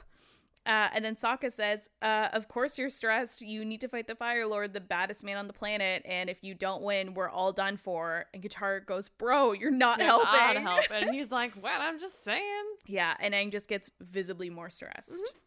Katara's like, hey, I think I know what'll calm you down. So they start doing hot yoga. I love. Which is so funny. Each of the friends is like, I got something that'll help. Yeah. So Katara tries hot yoga because it will clear his chi paths. So they're like doing yoga, and then Katara's like, so how do you feel? And Aang's like, I just feel like warm. Really warm. And Katara's like, okay, that's cool. And he's like, Keep going. but it's reminding me of being in the Fire Lord's palace and fireballs are being thrown and oh my god, we're losing the war. The world's on fire. Yeah. And Katara's like, maybe you just need to talk this shit out. I don't think this is the right path. So I love it. Just cuts to a scene. Aang's laying on the grass using a sheep for a pillow. Yeah. Sokka has his beard on again. Yeah. And he pretends to be a therapist. Which, like, I love that implies that after he got the beard off, he somehow managed to save it. Right? Like, okay. See, I just kind of assumed he made a new one. It looks exactly the same. I So I was know. kind of like, did he just... Yeah. All right. I wouldn't put it past Sokka. So he tells Aang, like, how do you feel about that? Classic therapist lines. And Aang basically is like, you know, if it feels like if I don't succeed, the world's gonna end. And then Sokka's like, our problems always feel like the end of the world, don't they? And I'm like, oh my god. He's just like, it is the end of the world, though. Literally. And Aang's like, so what can I do to feel better? So Sokka gives him a pillow to scream into, which is really just a sheep. And Aang does it, and no relief comes, and the sheep is also very unbothered by the scream. Yeah, the sheep's just like, meh. Yeah, like what? And then we cut to Azula. So she's like straight up getting her hair like combed and like through the water. I'm like, bitch, you getting pampered. Yeah, man. And Zuko comes in and she's like, bro, I'm getting the royal combing right now. Like, wait your turn. But Zuko confronts her about the all-day war meeting, and Azula says he's welcome to come and probably only wasn't invited because it's so obvious that he would be there. Zuko says that she was invited, so obviously that's not the case, so he is not going. Toph, go back to the gang. Toph says that a back pounding will probably help Aang. So she has him lay on like a bed of rocks and she just like stomps on the ground and makes the rocks stomp up against his back. And he's like, bro, this is a lot. I think I'm getting bruised. Yep. And then she stops and then he like reverberates onto the ground. And Toph's like, sorry, I forgot you have baby skin. My note for this is just Toph, please pound my back. Yeah. Like, I just saw it and I was like, I need that. Right? I need that. I just need a bunch of rocks to just punch me in the back. Uh-huh. God damn it. Toph also says they could try acupuncture with, I think, a porcupine. Literally yeets a porcupine out of the fucking forest. And is like, here you go. And Aang just runs away. He's like, nah. May tries to comfort Zuko by telling him it's a dumb meeting, so who cares? And remember what happened at the last war meeting? Rough. Way to bring that up. Mm-hmm. Zuko's just like, yeah, dude, I know. Yeah, Zuko's like, yeah, I get it. And then she was like, well, you know what? Ordering servants might make you feel better, ordering them around. And then Zuko just doesn't respond. Like, he's not consolable. He's super upset. Also, I think this is a really cool moment to like show May actually trying to help Zuko and like comfort him and stuff. Yeah. And like when he doesn't react at all, she like gives him a sad look and you're like, oh cool, she does care. Yeah. Nice. She's actually trying. You're super less obnoxious when you're like this. Yeah. Awesome. Good for you. Right? So at the end of the day, I quoted him because this is my favorite line he's ever said, I think. So at the end of the day, Aang says, thanks for the help. And Katara asks if he feels less stressed. And Aang says, I kind of think I sort of might slightly feel a little better. Maybe. And I was just like, me. Meh. Sokka says, oh cool, our work here is done, and literally everyone else goes to sleep, and Aang is just kind of like, I'm still super fucking stressed, and then tries to go to sleep. So that night he has a dream that he has to defeat a giant Momo, which I love. Yeah. And he's trying to defeat him with the rest of them on Appa, and he goes into the Fire Lord's temple and he sees Toph, but she has no eyeballs, and then she goes down into a trap door. Sokka is engulfed by dirt or something. It's like a very much nonsensical, crazy person, all the bad thing. Like, it is a nightmare of nightmares. Sokka's engulfed by something. Katara is stuck in flames, and Aang can't save her because he gets frozen. He then falls in a pit of water, and then on the other side of the, like, he falls down and then comes to the floor, and the floor flips, and it's ice, and on the other side of the ice is Zuko. I just got chills when I remembered how that dream ended. Right. And it's, like, not current Zuko. It's old, like, that's very chapter true. 1, like, shaved sides, dumb ponytail Zuko. Yeah, it's very, like, wow. Yeah, I forgot about that. I didn't like that. Uh-huh. A comet comes crashing down, and Momo, which is scary. Right? And then when the comet crashes, the land is filled with magma and rock, and that's when Aang wakes up screaming, and he wakes everyone up, and Aang's like, oh my god, this is so stupid. I'm just gonna stay awake straight through to the invasion. I can't sleep anymore. And the gang's all like, that's not a great idea, but whatever. So then the next morning, Katara says staying up all night can't be good for him. But Aang was like, you know what? It gives me time to think, and I'm realizing big things now that really matter. And he says that he's doing all this to save the world and for the people that he loves. And he says, I'm doing it for you, Katara. And Katara's like, what are you saying? Oh my god, I was like, what? Yeah. Yeah. And he was like, I'm saying I love you. And then he kisses her, and she kisses back, and I'm like, Aang Tara rules! But also, like, and it might just be because I know the thing, but just the way they're talking is super weird. Yeah. Like, he's like, I got you, baby girl, that's or coming whatever up. it is. Yep. Oh, okay, it's after. I was like, Yep. what the fuck? Literally, I'm like, Aang Tara, yes! And then after they kiss, Katara's like, what are we doing? And he's like, what our hearts have been telling us to do for a long, long time. Baby, you're my forever girl. That's it, baby, you're my forever girl. I can't. And then he, like, dips her down and goes to kiss her again. And then literally reality hits, and Katara's like, Aang, I was just saying you should take a nap. And Aang's like, oh, I must have drifted off into a daydream. And she was like, what was it about? And he was like, living underwater. And she was like, cool. And walks away. And I was like, fuck. I was so sad that wasn't real. I love it so much. So sad. Cuts back to Zuko. So a guard comes to get Zuko for the meeting. They said, everyone's waiting for you. Like, let's go, Prince Zuko. And Zuko's like, what the shit? Everyone's waiting for me? And the guard's like, yeah, like, your dad... Oh, no, we don't find that out later. But the guard's like, yeah, like, everyone's waiting for you. Let's go. Yeah, he's like, they won't start till you arrive. Yeah. So that's super cool.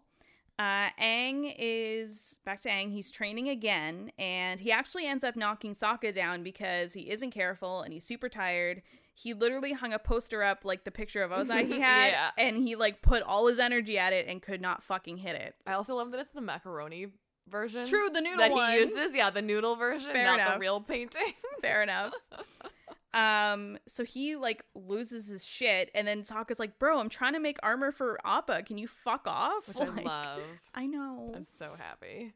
And then he hears a voice that's like, wow, you are really starting to lose it, kid. And Aang like looks back. It's like, Momo, did you hear something? And Momo's like, nah, but I said something. He's like, you're just a few plums short of a fruit pie. And Aang like shakes his head, and then Momo's just like back to chirping. So he's just like, oh my god, Momo, I just thought you were talking. And then he starts like chittering with Momo because Momo's like, bro, I don't know. And he's like, oh, sorry. And like starts talking to Momo, and it like slowly pans to the group, and the group's just looking at him like, what? Chittering at Momo, like, Literally. what the fuck? Katara's like, okay, we're worried about you. Sokka's like, you've been awake too long. Toph's like, you're acting weird. And then Appa says, you have to take care of yourself. I love it. You can't go on like this. Aang's like, oh my god, I appreciate this, but the stress from the nightmares is too much. And then Momo goes to Appa, yeah, leave the kid alone. And Appa's like, hey, who asked you? And then they start like fighting. Aang's like, guys, stop. And Appa's like, no, I'm sick of this guy mouthing off and telling me what to do. Momo's like, you don't like it? Let's go right now. And then they actually start to duel. Aang goes to Sokka and is like, what should we do? And Sokka's like, about what? Because clearly he can't see what's going on. And then it pans over. It pans over, and Momo and Appa are in armor. Full-on samurai get-ups. They have weapons. Appa has 4 swords. And armor. Yeah. And Momo's in like the little like Komodo thing. Literally. I love it. With a little bun. I know. He's so cute. Yep. They start fighting. Momo's actually like holding his own. It's a really good fight. I know. And the crowd is like all the sheep. Oh yeah. Oh my god. Yep. They're split into Momo, Momo, Appa, Appa. It's like, oh my god. And then a guy comes in on a cloud. He starts singing about chakras on the guitar. It's the old I couldn't remember. I can't remember his name, but he's the old guy that meets Appa at the temple and also sees Aang and helps Appa and Aang. Oh. When like Appa gets lost during Appa's lost days. Oh my god. Yeah. Oh, I probably just blocked that out of my mind. Yep. It's too traumatic. But he's the guy that helps Aang open his chakras. Okay, that's fair why he's enough. like chakras. Literally, I was like, what the fuck is this? It just gets really fucking loopy. Yeah. And like the sheeps have like these really weird animated faces. They do. And, like, it's loopy. A rock snake starts to circle Aang. The tree comes to life and starts dancing. And Aang's just like, I need to jump into cold waterfall. And then he jumps like through the bush to like run off. And I'm like, oh my god, this is nuts. Cuts back to Zuko. So he leaves the meeting and May asks how it went. He was like, everyone welcomed me. My father saved me a seat right next to him. Like, I was his right hand and he treated me like his right hand. Like, it was kind of cool or whatever. And May says, you must be happy. And Zuko's like, during the meeting, I was the perfect prince, the son my father always wanted, but I wasn't me. And I was like... Hashtag Zuko realizing the person he was trying to be all along wasn't him. Yep. It's so painful for him to figure it out that way. I know. To just be like, he got what he wanted, and he's like, I don't want it anymore. I know. Kind of thing. Like, he didn't quite say it in those words, but like, it wasn't what he wanted. No. And he knows that it's not. And I feel like that's been a lot of his struggle and why he's been so like volatile the last couple episodes. And now he's just like, fuck. Yep. Great. Cuts back to Aang. So it looks like he's walking out actually to the waterfall. And then he starts like, he sees this bed full of clouds and he's like, oh, great. Another hallucination. And the gang's like, no. Like, we spent hours making this for you. It's an actual bed. We need you to fucking sleep. Like, and please. It's like, they show the like cloud looking bed and then it pans over to like a bunch of the sheep Bald that just have sheep. no fur anymore and no like wool. And they're just like, meh. The bed looks super comfy though. I am so jealous of that Literally. cloud bed. It Yeah. looks... Aang says he can't sleep because he still needs training. And Katara's like, you've been training since the day we met you. You're smart and strong. You're smart enough, strong enough, and brave enough to do this. And Aang's like, you think so? And Sokka says, we all do. Like, you can do this. You're ready. And Toph's like, you're the man, Twinkle Toes. And then Aang's like, aw, thanks. And then actually goes to sleep thinking he's ready. I'm like, all this boy needed was affirmation from his friends. I love it. It's so sweet. It's so sweet. So then he goes to sleep and he has a dream that he goes to take on the Fire Lord again. And the Fire Lord says the no pants thing. He's like, oh, well, you don't have any pants. And Aang says, no, you're not wearing pants. And then Ozai freaks out and gets embarrassed. And he's like, my royal parts are showing. Yeah, my royal bottom. And that's it. Yeah, I love that. No Fire Lord Ozai, you're not wearing pants. Yeah. And yeah, that's literally the episode like fades out from that. And you're like, okay. Yeah, literally. The episode was so loopy. I'm like writing the summary. I'm like, none of this makes fucking sense.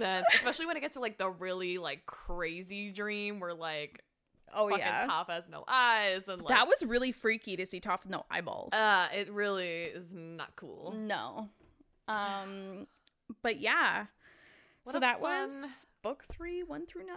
Fun place to leave ourselves. And literally actually it is pretty fun. A day, well, now he's sleeping, so when he wakes up it should be the day of the invasion. No, I think or the one day more before. day. Yeah, I think the other group is supposed to meet them there a day before. I think it's what it is.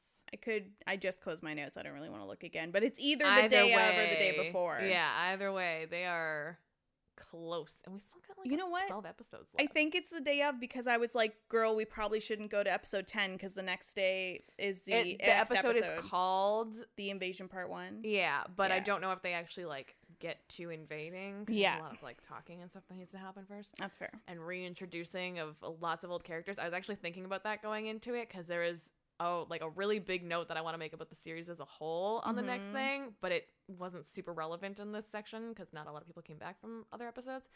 But I'm super excited for the next chunk.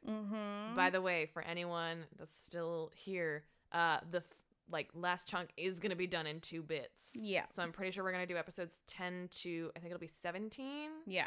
And then we'll do 18, 19, 20, 21 because that is, I think it's called the Comet of Sozin's Comet.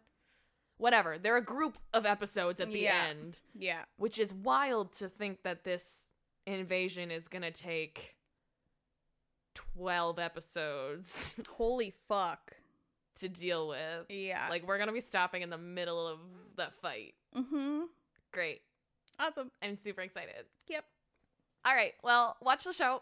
Yes. And then join us next time for the next. I was going to say follow along with us because I've loved the show the whole time, but it's just getting real intense now. It's so good. It's like, I find the show right now is like hitting super hard for the feels and then also hitting super hard for the goofy. Like, it's like whatever it's doing, it's hitting fucking hard. It starts out and that's why the summaries were so in depth because I was like, I can't leave anything out. Everything is important. Literally everything is important in this show. Yeah. Even the shit that earlier on you're like, that wasn't important. It fucking comes back. It always does. And it's wild that these people even can remember those details to bring them back. Yep. I don't know what kind of company like made this shit, but damn. Also, they have a tabletop role-playing game now for Avatar that like is licensed, so like official shit. Damn. I really want it. Me too. Like, I have wanted to do D&D bending so bad, but it's just very daunting to think of the mechanics to come up with for it. And now they're just gonna hand them to me? That would be sick. Fuck yeah. Yeah. So that'll probably be a thing in the future that we'll be looking into doing. Yes. Which would be super sick. Yep. But anyways, it's late. Yeah, we leaving. Bye. Bye.